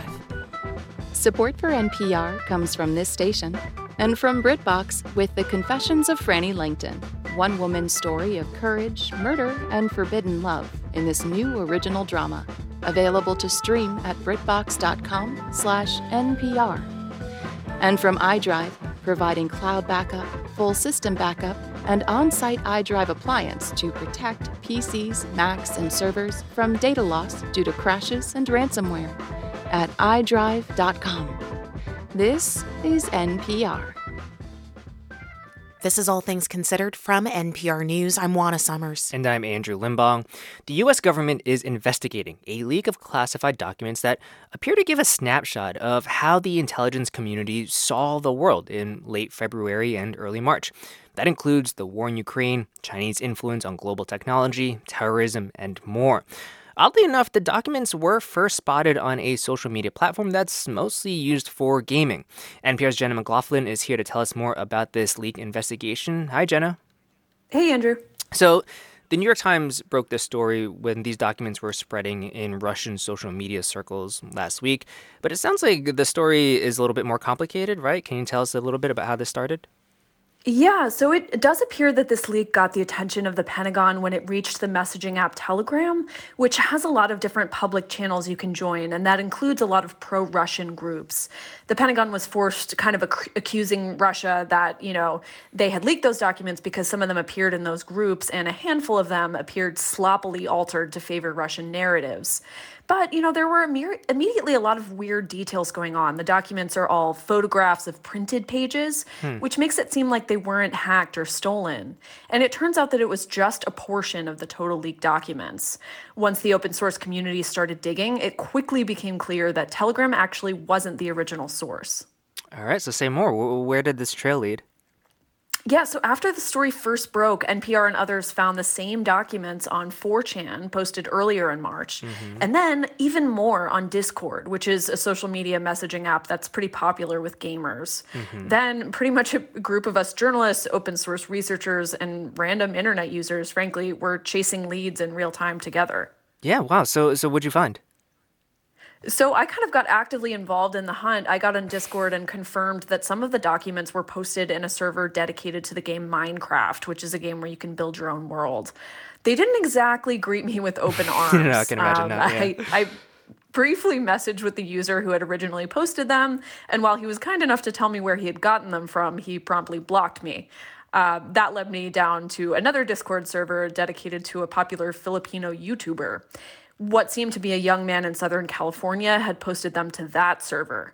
But within minutes, users on the channel blocked me as well. They were all kind of yelling and screaming about concern that pro-Ukrainian social media narcs were coming in to infiltrate their platform. But by the time I got kicked off, the young man was still tweeting about how he found the documents, and he said that he got them from another since deleted channel on Discord. So it's impossible to really prove where they came from before that. As you can see, it's a real rabbit hole. But that hasn't stopped us from trying to find out more. My colleague Jeff Brumfield and I have been trying to spot things in the background of the leaked photos to find clues, including Gorilla Glue, a user manual for a hunting scope, toenail clippers, and potentially a pamphlet about archery. So putting together those clues, it seems like maybe someone in the U.S. who's a fan of hunting. All right, so what about the documents themselves? Like, just how damaging does this leak seem? It's not totally clear yet. Some Discord users did say that they saw other documents released as early as January, which could suggest that the source has more prolonged access, but I haven't seen proof of that. NPR has access to about 40 of these documents from late February and early March, so they are very current and now, and the subjects are really wide-ranging. They mention sensitive things like Russian cyber operations, as well as South Korean officials' private hesitation and conversations about sending artillery to Ukraine, for example. Then again, it really is just a snapshot in time. It's certainly embarrassing for the U.S. government, and it gives enemies and allies alike some hints about how the U.S. knows about their internal conversations, maybe even how much they know, how they got there. But it doesn't even go into detail about how those U.S. operations are run, similar to what we saw with the Snowden leaks and the Vault 7 leaks about CIA hacking tools.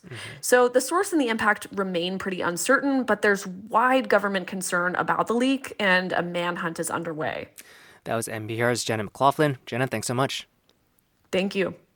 The Catholic Archdiocese of Oklahoma City wants to create a publicly funded religious charter school.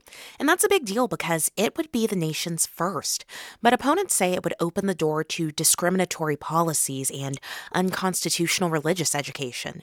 State Impact Oklahoma's Beth Wallace explains the cases for and against this school. Tomorrow, Oklahoma's statewide virtual charter school board is likely to vote on an application from St. Isidore of Seville Virtual Catholic Charter School to become an online public charter school. In Oklahoma, charter schools are publicly funded like traditional public schools and don't require teachers to be certified. The plan calls to offer online courses for kindergarten through 12th grade. Proponents say the program would help rural Catholic families who live far away from brick-and-mortar schools to have access to Catholic education. But whatever the board decides, it's likely to prompt years of litigation. And that follows a stream of lawsuits that have led to this moment. This is Oklahoma Attorney General Getner Drummond. If the application is accepted, it will almost certainly be challenged by public school groups that don't believe that state taxpayer dollars should go to fund sectarian education. Ultimately, the question at the heart of the controversy is, are charter schools subject to the same regulations as traditional public schools? Drummond says they should be. He threw out the previous Attorney General's opinion that was in support of St. Isidore's application. There are a couple of cases that have opined that charter schools are public schools using public funds. And then when I look at Oklahoma's Constitution, our public school system shall be open to all children and be free from sectarian control. Brett Farley is the executive director of the Catholic Conference of Oklahoma. He says 3 central Supreme Court cases in the last decade have paved the way for a new frontier of publicly funded religious schools. In our opinion, they all seem to be pointing in one direction, and that is that as they've said, and as they've said now 3 times, if a state has a program generally available that is state funded, then they cannot prohibit a religious institution from participating in that program simply because they're religious. But opponents worry this kind of religious participation could lead to discrimination. In its application, the school claims an exemption to regulations inconsistent with the Catholic Church. Sherry Brown is the legislative chair of the Oklahoma Parent Legislative Action Committee, a group that seeks to bolster public schools and promote equitable access for all students.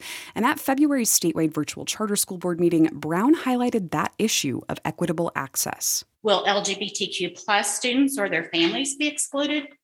Will students who become pregnant be expelled? Do not sacrifice constitutional rights at the altar of school choice. Asked about potential discrimination, Farley says the school isn't speaking to hypotheticals, and they've been too focused on the application process to start in on admissions policies. But he says state statute is clear, the school intends to operate within the law, and that Supreme Court precedents back up their position. I'm not going to address the specifics of any particular case because, A, we don't have those cases in front of us, and B, those are very individualized cases. And so we will address those at that time. Oklahoma's virtual charter school board meets tomorrow afternoon. And no matter how the vote goes, lawsuits are likely on the way. For NPR News in Tulsa, I'm Beth Wallace.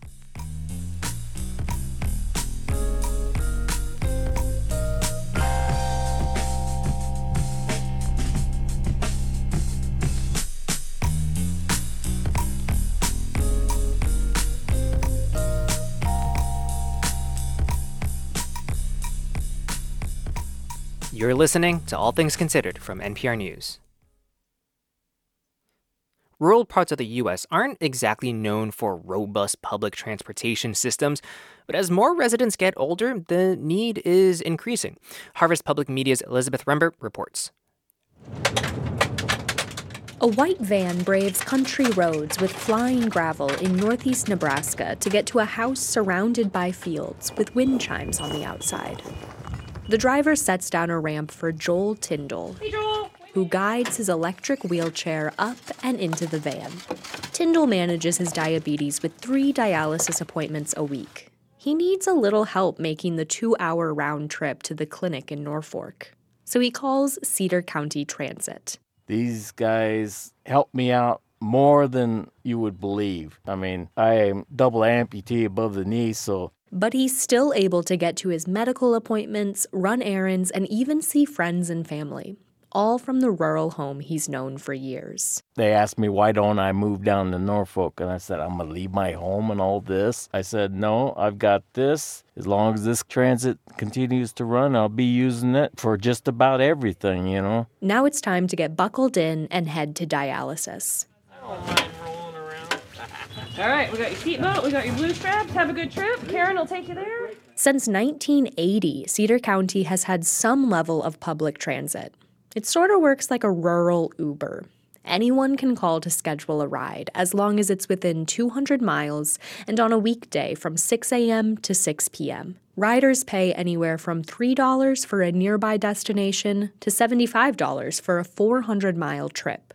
Federal funding provides the bulk of transit budgets, with local and state dollars making up the rest. Services like these make the difference for folks like Tyndall. A third of state rural health offices said transportation was the #1 barrier to people staying in their homes. That's despite it being a relatively common resource across the country.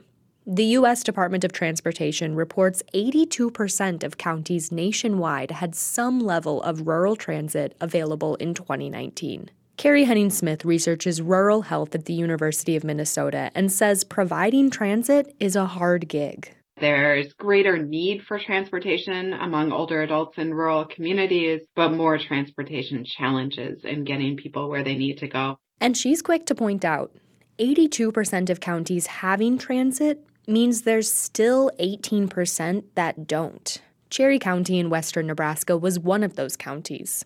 For years, it hasn't had any public transit available. Peg Snell manages the Independent Living Center in Valentine, the county's biggest town.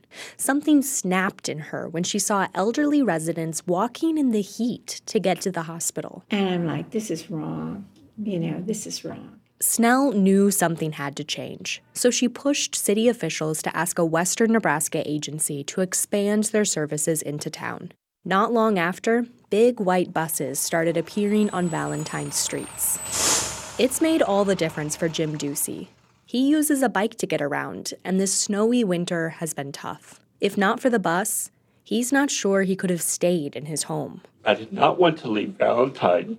I'm still here, and that is because the transit service arrived at the perfect time. Right now, the buses only run within city limits, just a small part of Cherry County.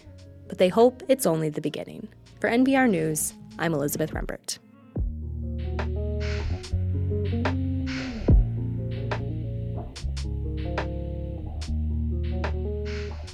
You're listening to All Things Considered from NPR News. This is 90.9 WBUR. Coming up on All Things Considered, weighing in on the new controversial season of the HBO series Succession.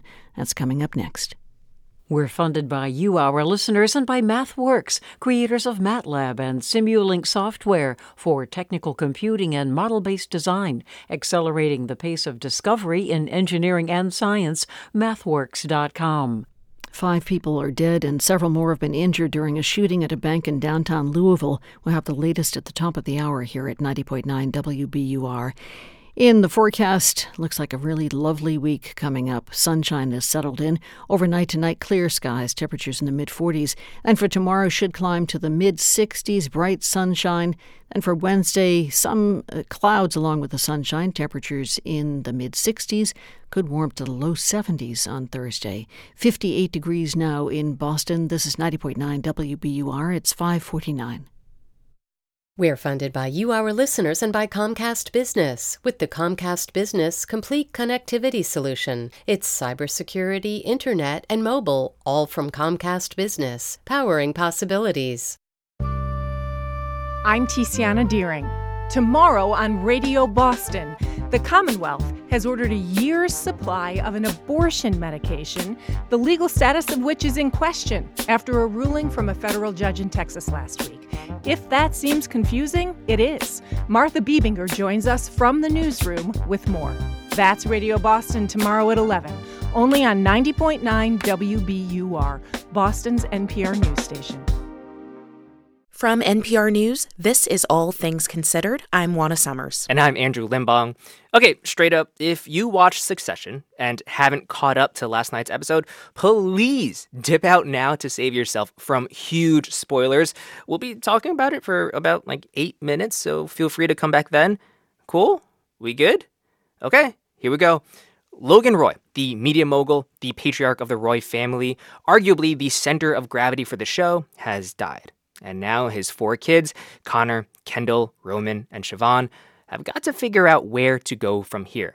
To help us grieve, process, and place bets on who will be the successor, we're going to hit up the group chat. We've got NPR TV critic Eric Deggans and Linda Holmes from NPR's Pop Culture Happy Hour. Hey, everyone, what's up? Hey, Andrew. Hey. All right, so I know I just did a whole wind-up about a huge spoiler, but his death was sort of inevitable, right? I mean, it's the whole point of the show, who takes over when Logan is gone. Add to it that this is the final season. I'm not sure if surprise is the right word for it. Linda, what'd you make of it? Yeah, when I recapped this episode at npr.org, my first line of that was, I wasn't surprised, but I was shocked. And it's sort of because long form, not surprised at all. This has kind of been what they've been promising since the first episode of the show. It's in the title of the show, arguably, that eventually this guy moves on and they move in to succeed him, literally. But in the short run, they had been setting up a bunch of stuff that seemed like it was about to happen, business stuff, personal stuff, and then him dying just kind of comes out of nowhere. So it's a combination of not surprising generally, but surprising that it was this episode. Third episode is not a notoriously giant development episode. Yeah, Eric, I was going to ask, structurally speaking, to have something like this happen, we're not at a season ender. We're not we're not going to go on mid-season break, Right. So what did you think of when and how the writers sort of deployed this bomb? Well, I thought it was super bold. I mean, I could not believe that they killed him 3 episodes into the final season, and I think we'll probably have at least another 7 episodes to go. But what's interesting to me about this is that we had all this foreshadowing that Logan was having health problems, that he might actually die. And you also saw over the seasons, this guy was his company. There was really no way he was going to leave it. There was even no way he would be happy with a smaller company, which is what he would have ended up with after he pulled off this mega deal where he was going to sell off key elements of the company. He wouldn't have been satisfied. And it seemed like they were indicating that the stress of facing that reality was ultimately what did him in. And he was like a hamster on a wheel, or he was, you could tell that the tension of this moment where he suddenly wouldn't be Logan Roy, who owned all this stuff, was really weighing on him. And what was also weighing on him was being cut off from his children. Yeah, so speaking of that, we get to see each of the Roy kids say their final goodbyes over the phone, except for Connor, who chooses not to. I just want to play a bit from Shiv Roy, played by Sarah Snook, who is the last to say goodbye. Daddy, I love you. Don't go, please, not now. No, I love you. God, I don't, there's no excuses for me, but Eric, I'm sure you've seen a lot of TV deaths. How do you think this show handled mourning and grief? Well, we're going to see that in future episodes because this was all about the shock of his death. And it was very much about focusing on all the people around Logan and how they react to his death and what it means for them. And one of the things that we see is that it means a lot to these kids, even though they were aligned against him, even though they were united against him, they all wanted his approval, they all wanted his love, and with his death, that is impossible. Linda, on your recap, you called it a more honest portrayal of death than most you'll see on TV. I'm curious why, and whose reaction did you think was the most affecting? Well, I think in many ways it was Shiv. I think Shiv is a character who in the first maybe season struck me as the one who was the closest to being a kind of normal person. She had put some distance between herself and the family. So I think seeing her kind of circle back and get very emotional was particularly affecting for me. What I mean when I say it's a more realistic portrayal of death, death does not happen at the appointed time, at the time in a season or at a moment when you're prepared for it. It's exactly like this death is. It comes when there are a bunch of other things going on, when everything is unresolved. It doesn't have these ominous last words that signal you that you're about to see a character death. You don't have a particularly satisfying or cataclysmic last moment with people. And it comes in the form of this phone call that sort of comes in the middle of a day. And then the phone calls just get worse. And you keep thinking, is this person actually dying? Is this really happening? And I think that's more honest than kind of episodes that signal this is a death episode. And there are other examples of sort of out of nowhere. There were a couple in The Wire that were like that. But a lot of times you get a more telegraphed death than this was. It's also what they've been doing this season, I think, is showing more of the interpersonal connections. Like more than ever, they're showing us that these characters actually want to connect with each other and they can't because they have such toxic history and because they were never really taught that and because their dad mostly used emotion to manipulate them against each other. And so there's this yearning to connect and then this inability to do it. And again, when they're all handed the phone and they can't really come up with anything coherent to say with their dad when they think it's his last moments on earth, that's all summed up in that scene. Okay, so where do we go from here? Who comes out at the top of this? Eric, place your bets. Let's go. Let's make some wagers. I'm putting my money on Tom. Tom Wambsgans. I really feel like he's the dark horse here. Tom Wambsgans. Okay, this is Shiv's now estranged husband, and I guess we can call him like the right-hand man to Logan. Yeah, that's right. He proved himself to be a more effective lieutenant to Logan than anyone might have expected once he kind of betrayed the siblings and his wife. And it's obvious that Siobhan has feelings for him, and it's going to be hard for her to leave him behind. So I would not be surprised when the dust settles that Tom is actually running everything. Linda, who's your racehorse? I don't think it can be Tom. I want to say Greg because I think it's the funniest outcome, but I think I'm going to say that after all of this, Kendall will get what he's always wanted and find it completely hollow.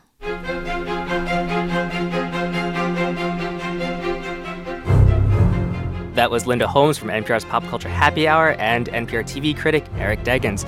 Thanks, y'all. Thank you. Thank you.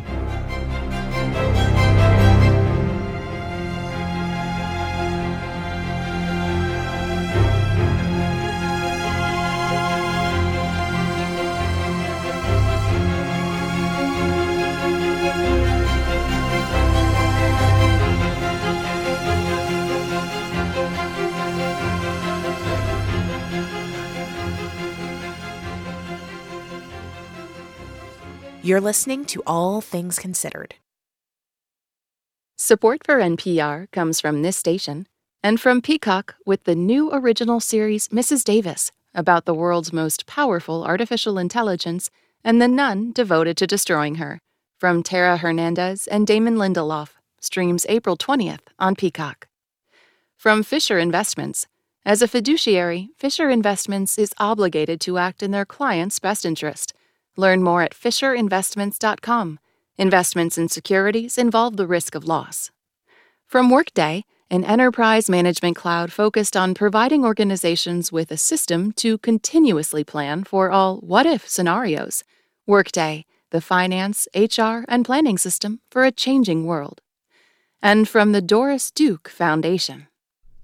This is 90.9 WBUR. Tonight, when the Red Sox start their series down in Florida with the Tampa Bay Rays, they'll do it without center fielder Adam Duvall. Duvall hurt his wrist yesterday in the final game with Detroit. Tonight, Nick Pivetta pitches against Jalen Beeks. Game time is 6:40. In the forecast, a glorious day today. More nice weather coming up. Overnight tonight, clear skies in the mid-40s. And tomorrow should climb to the mid-60s. Sunshine in full force. For Wednesday, partly sunny, about 65. We're funded by you, our listeners, and by UMass Chan Medical School. Proud to be named one of Boston Globe's top places to work. Learn more at umassmed.edu/globe. I'm reporter Deborah Becker, and this is 90.9 WBUR FM Boston, 92.7 WBUA Tisbury, and 89.1 WBUH Brewster. Listen anytime with our app or at WBUR.org. WBUR, Boston's NPR news station.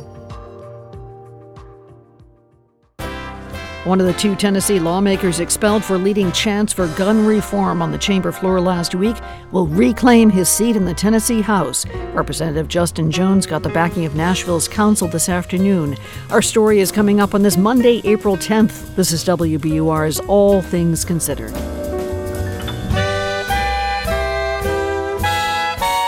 Also ahead in downtown Louisville, Kentucky today, authorities are investigating why a 23-year-old bank employee opened fire at his workplace in an attack that left 4 people dead and 9 wounded. The man himself was killed in a shootout with police.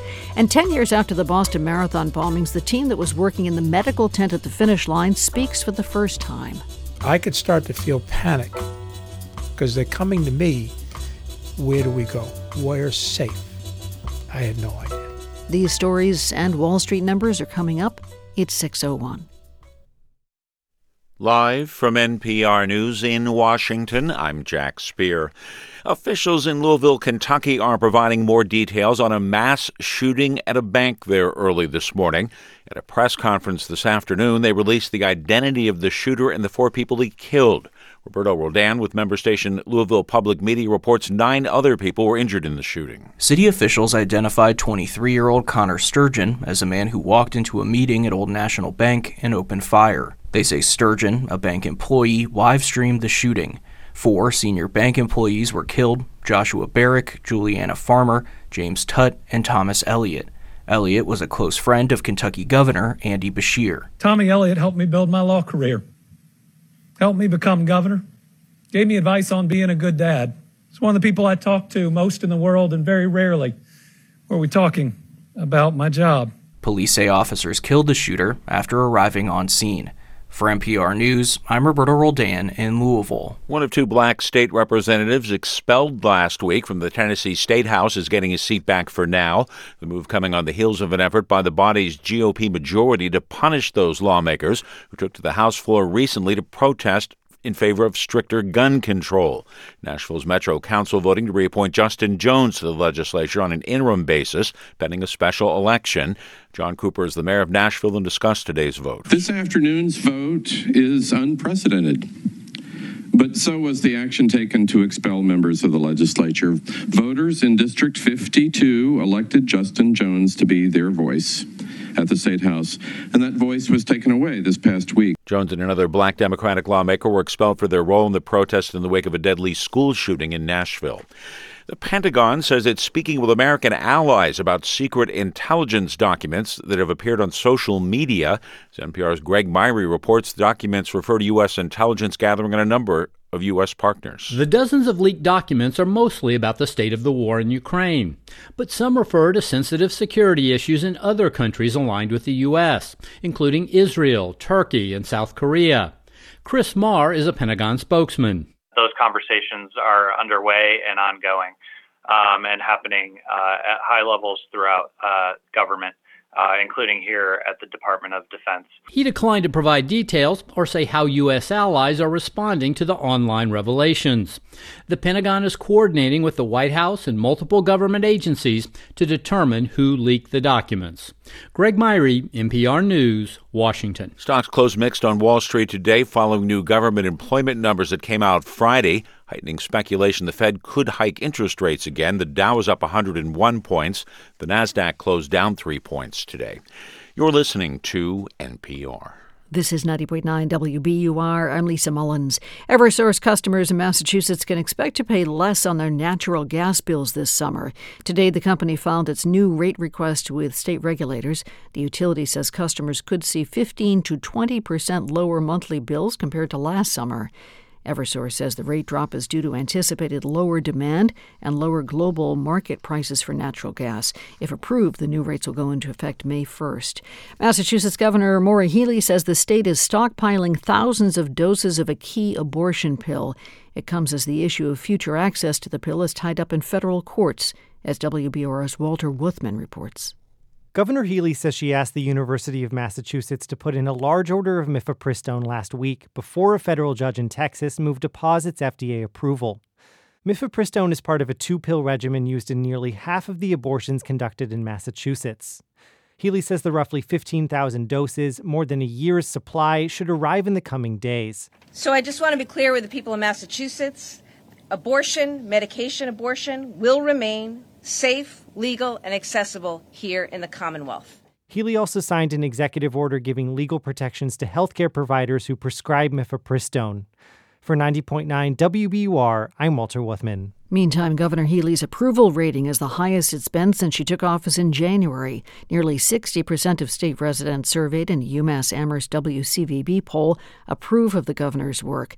In February, a Mass Inc. poll showed she was viewed favorably by 42% of respondents.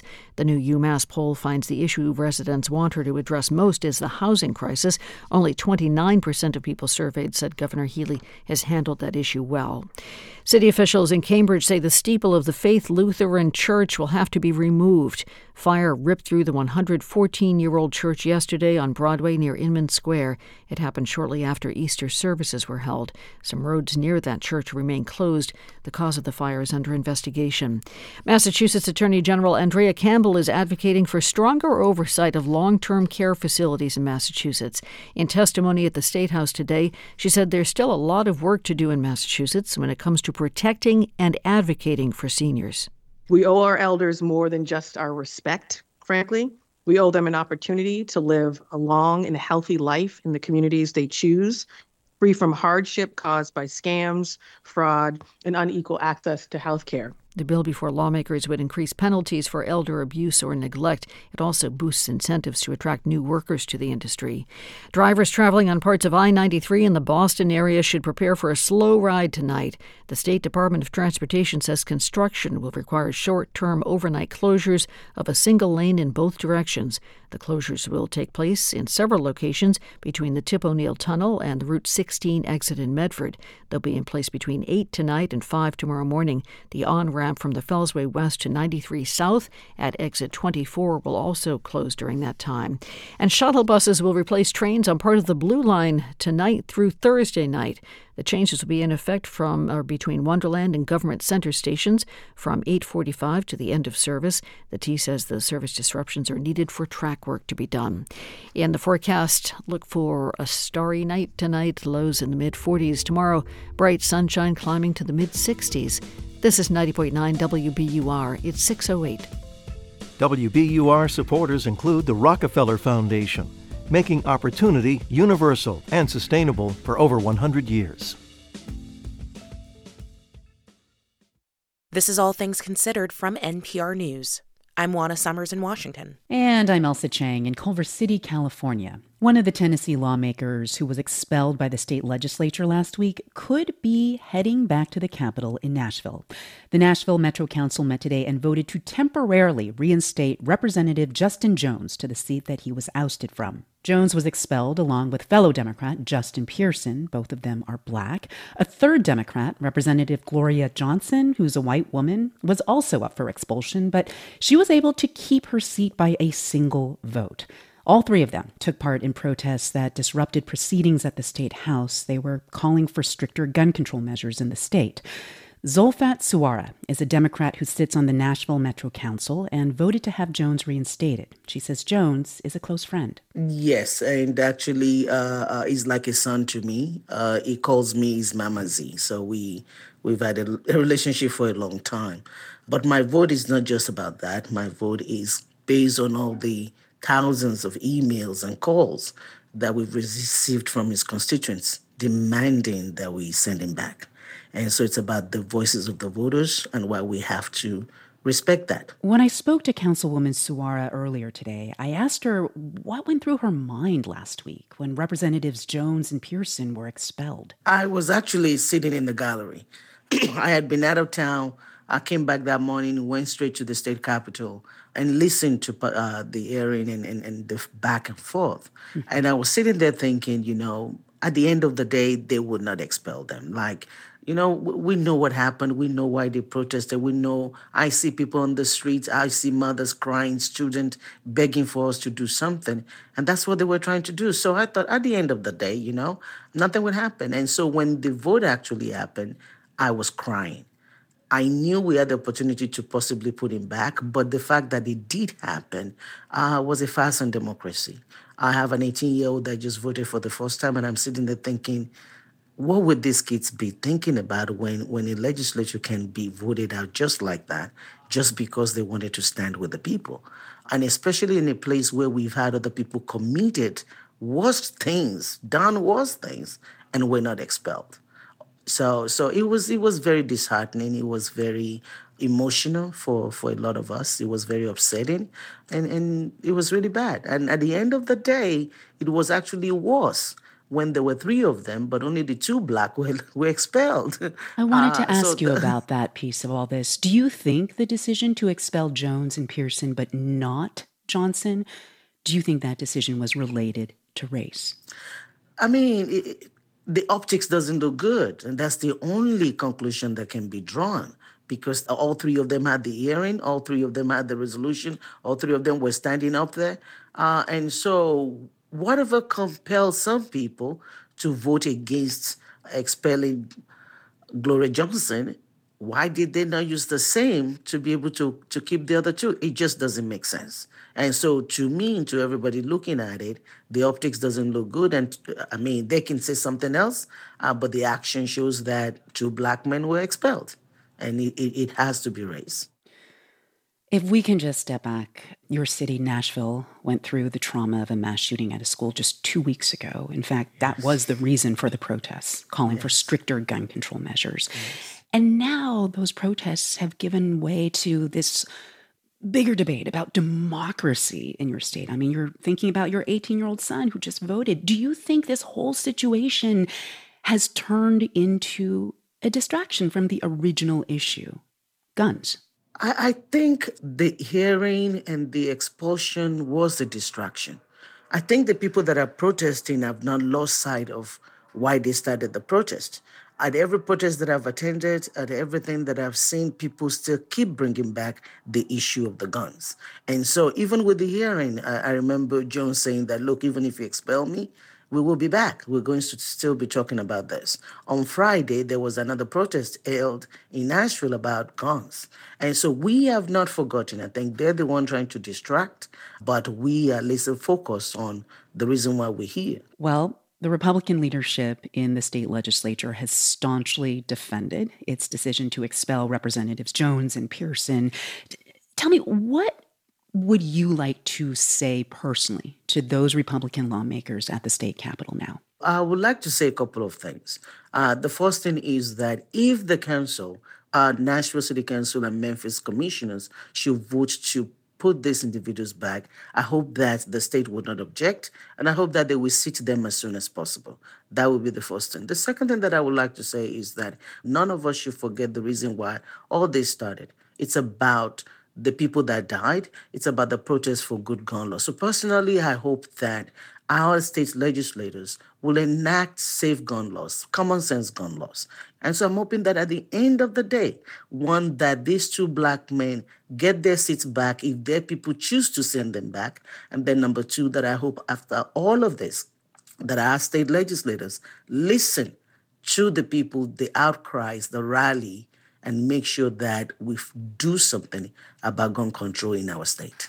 That was Nashville Councilwoman at Large, Zulfat Suara. Thank you very much for your time today. Thank you for having me. President Biden heads to Northern Ireland tomorrow to mark the 25th anniversary of the signing of the Good Friday Agreement. Then it is on to the Republic of Ireland, where he is expected to make official stops in Dublin and personal stops in 2 counties where his family has roots. President Biden is known to wear his Irish Catholic heritage on his sleeve. And as NPR's Tamara Keith reports, he has a penchant for quoting the great Irish poets. President Biden quotes Irish poets so often he has a joke about it. And he tells that joke a lot. They always used to kid me because I always quoting Irish poets on the floor of the Senate. They think I did it because I'm Irish. That's not the reason. I did it because they're the best poets in the world. Dan Clucci was a senior presidential speechwriter in the early part of the Biden administration. I wouldn't say that he exclusively quotes Irish poets, but I think you're probably looking at a ratio of, at least a 90-10 scenario. In particular, Biden is fond of William Butler Yeats. As the Irish poet said, all changed utterly. A terrible beauty has been born. That is from the poem Easter 1916, about a failed uprising in Ireland's fight for independence from Great Britain. Biden has applied that stanza to an America divided, a changing world, the aftermath of wildfires in California, and to mark the Jewish High Holy Days. And yes, it appears in many a Senate floor speech. But that is far from the only Yeats Biden has at the tip of his tongue. But we hear the words of Yeats. He said, think where man's glory most begins and ends, and say, my glory was I had such friends. Words that echo from an island close to my heart as a descendant of County Mayo and County Louth. There he was praising the Irish rock band U2. Yeats won the Nobel Prize for Literature in 1923 for giving expression to the spirit of a whole nation. For Biden, the compulsion to quote his words runs deep, as he described in a CNN town hall in 2020. As a child, trying to overcome his stutter, Biden used his Uncle Ed Finnegan's Book of Yeats. And I'd get up in the middle of the night with a flashlight, and I'd look in the mirror, and I would try to memorize what I could in another small book on Emerson quotes. I remember the first one, looking in the mirror with a flashlight in my face because you get embarrassed because you can torch your face, and it's embarrassing. In a way, Biden has found his own voice through Yeats. But it was a different Nobel Prize-winning poet and playwright who Biden quoted as he accepted the Democratic Party's nomination for president in August 2020. The Irish poet Seamus Heaney once wrote, history says, don't hope on this side of the grave, but then, once in a lifetime, the longed-for tidal wave of justice can rise up and hope and history rhyme.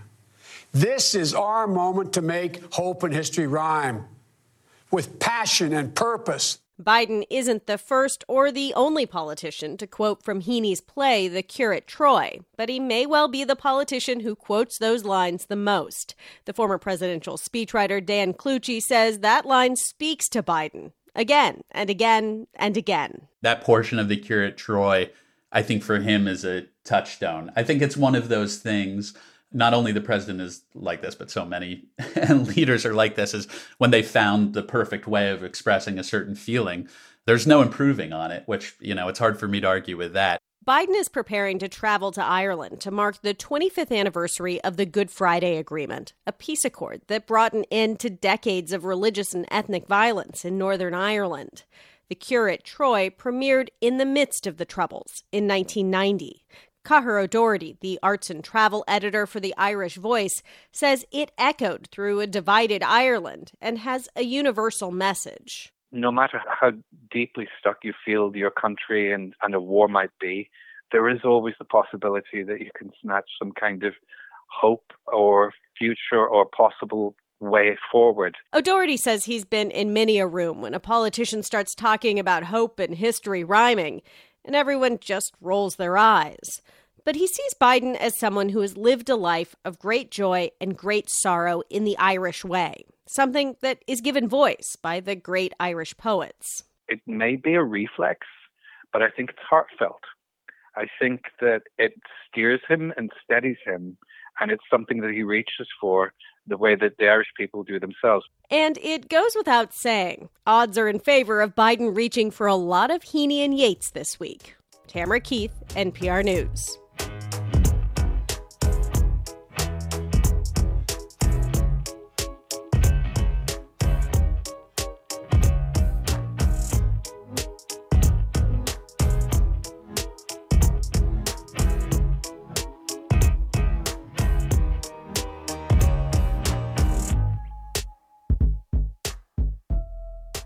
You're listening to All Things Considered from NPR News. This is 90.9 WBUR. Coming up on Marketplace starting at 6:30. Downtown Boston's become a foodie hub as there are now more restaurants open than before the pandemic.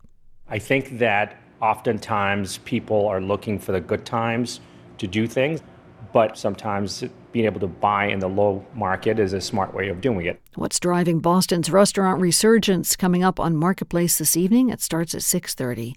On Wall Street, the street started out with not too much movement today. The Dow rose 0.3%. S&P ended 0.1% higher. The Nasdaq gave up a tiny fraction.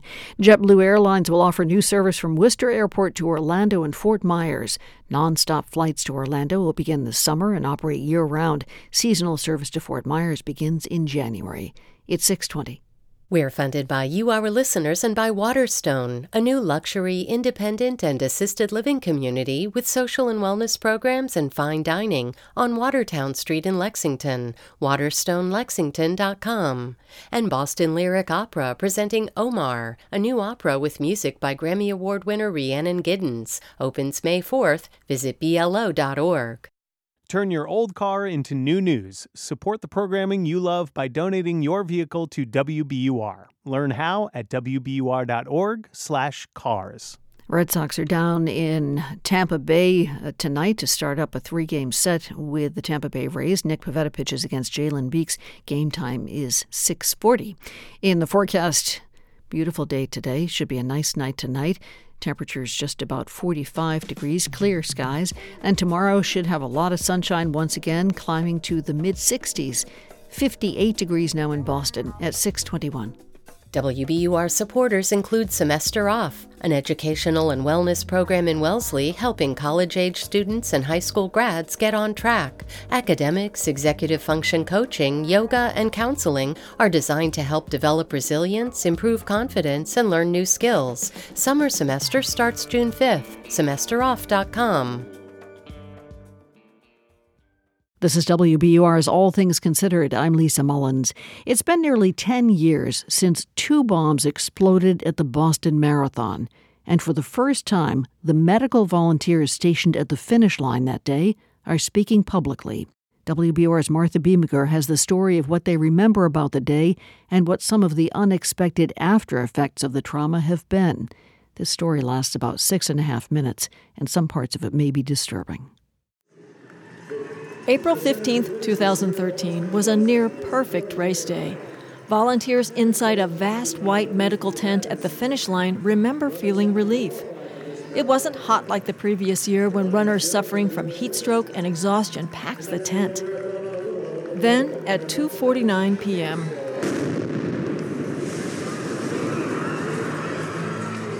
the first bomb exploded about 75 yards from that tent. Brian Fitzgerald, an athletic trainer, remembers seeing the smoke. A second bomb, not quite a block away, rocked Fitzgerald as he made his way toward a tangle of wood and metal fences. Once you stepped into that, it was a different world. It just shock. It was like hell. As soon as you walked in, all you could do was smell blood and burning flesh. Yeah, it was horrific. 761 Boylston Street. Police on the scene made call after call for more ambulances. One officer pleaded for aid from the marathon's volunteer doctors and nurses. Help up from the medical tent. Get as many people up here as you can from the medical tent.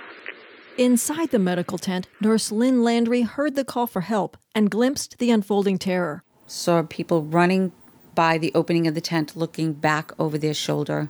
The only thing I could think of was 9/11.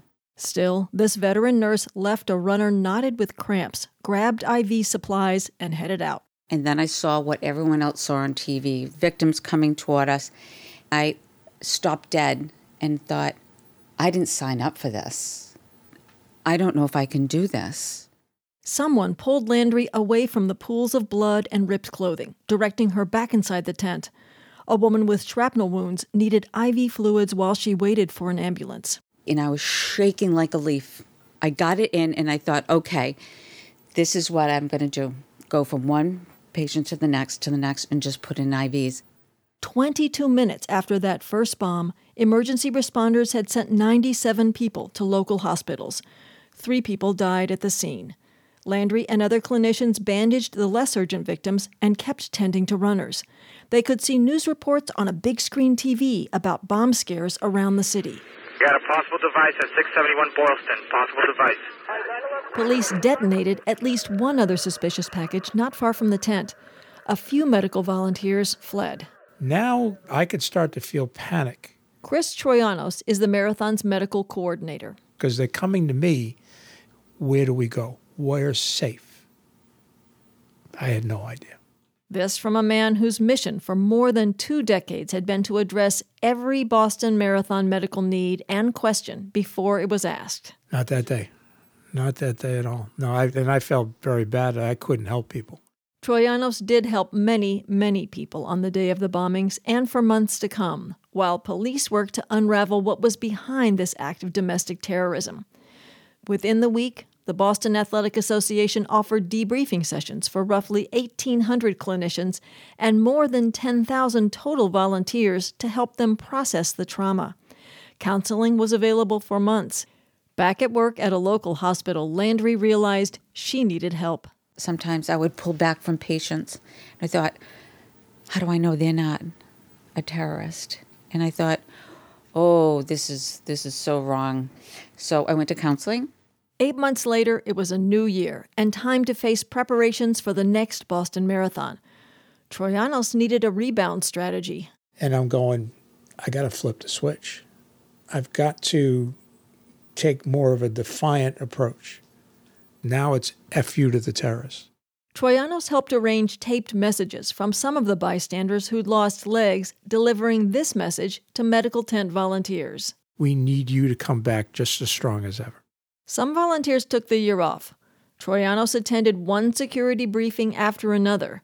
When the emotion-packed 2014 marathon ended, Troyanos was done too. I just didn't think I wanted to do this anymore. And not because of the bombing, because it was overwhelming. But out of the fear, anger, and despair that first anniversary kindled, something powerful was taking shape. What Troyanos now calls his race medicine family. He's gathered a few of them for this conversation. It's the first time they've talked at length about the event 10 years ago that forged these bonds. Every one of these people, medical or not, I trust them with my life. I know that they're going to do what we need, and I never question it. I don't have to worry about it. The family is 12 to 15 volunteers who travel with Troyanos to a dozen or so races around the country every year. Other members join at each location. They pack the supply trucks, set up cots, run hoses and IV lines. Race day starts with wake-up calls between 3 and 5 a.m. and the race day playlist.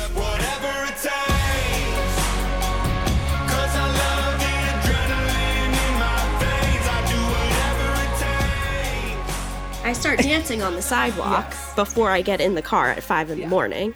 Sarah Menendez is an athletic trainer. She doesn't want to talk about 2013.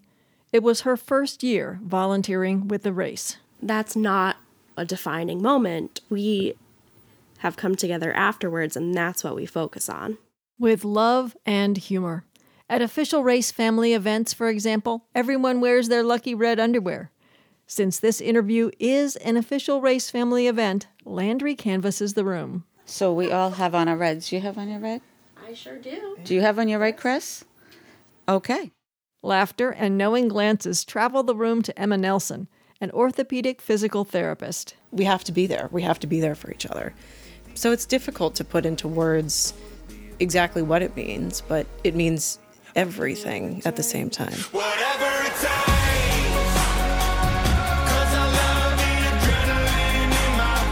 Because together, this family has learned they can face anything.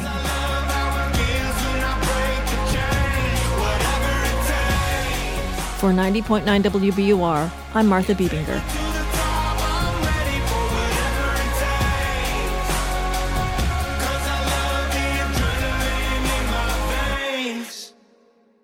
Coming up tomorrow, Boston hospitals responded to the marathon bombings in a way that's become a model for dealing with mass casualties. But local hospitals are more crowded and shorter staffed today than they were 10 years ago. That's raising questions about how well they could handle a similar emergency. That story's tomorrow on Morning Edition and All Things Considered here at 90.9 WBUR.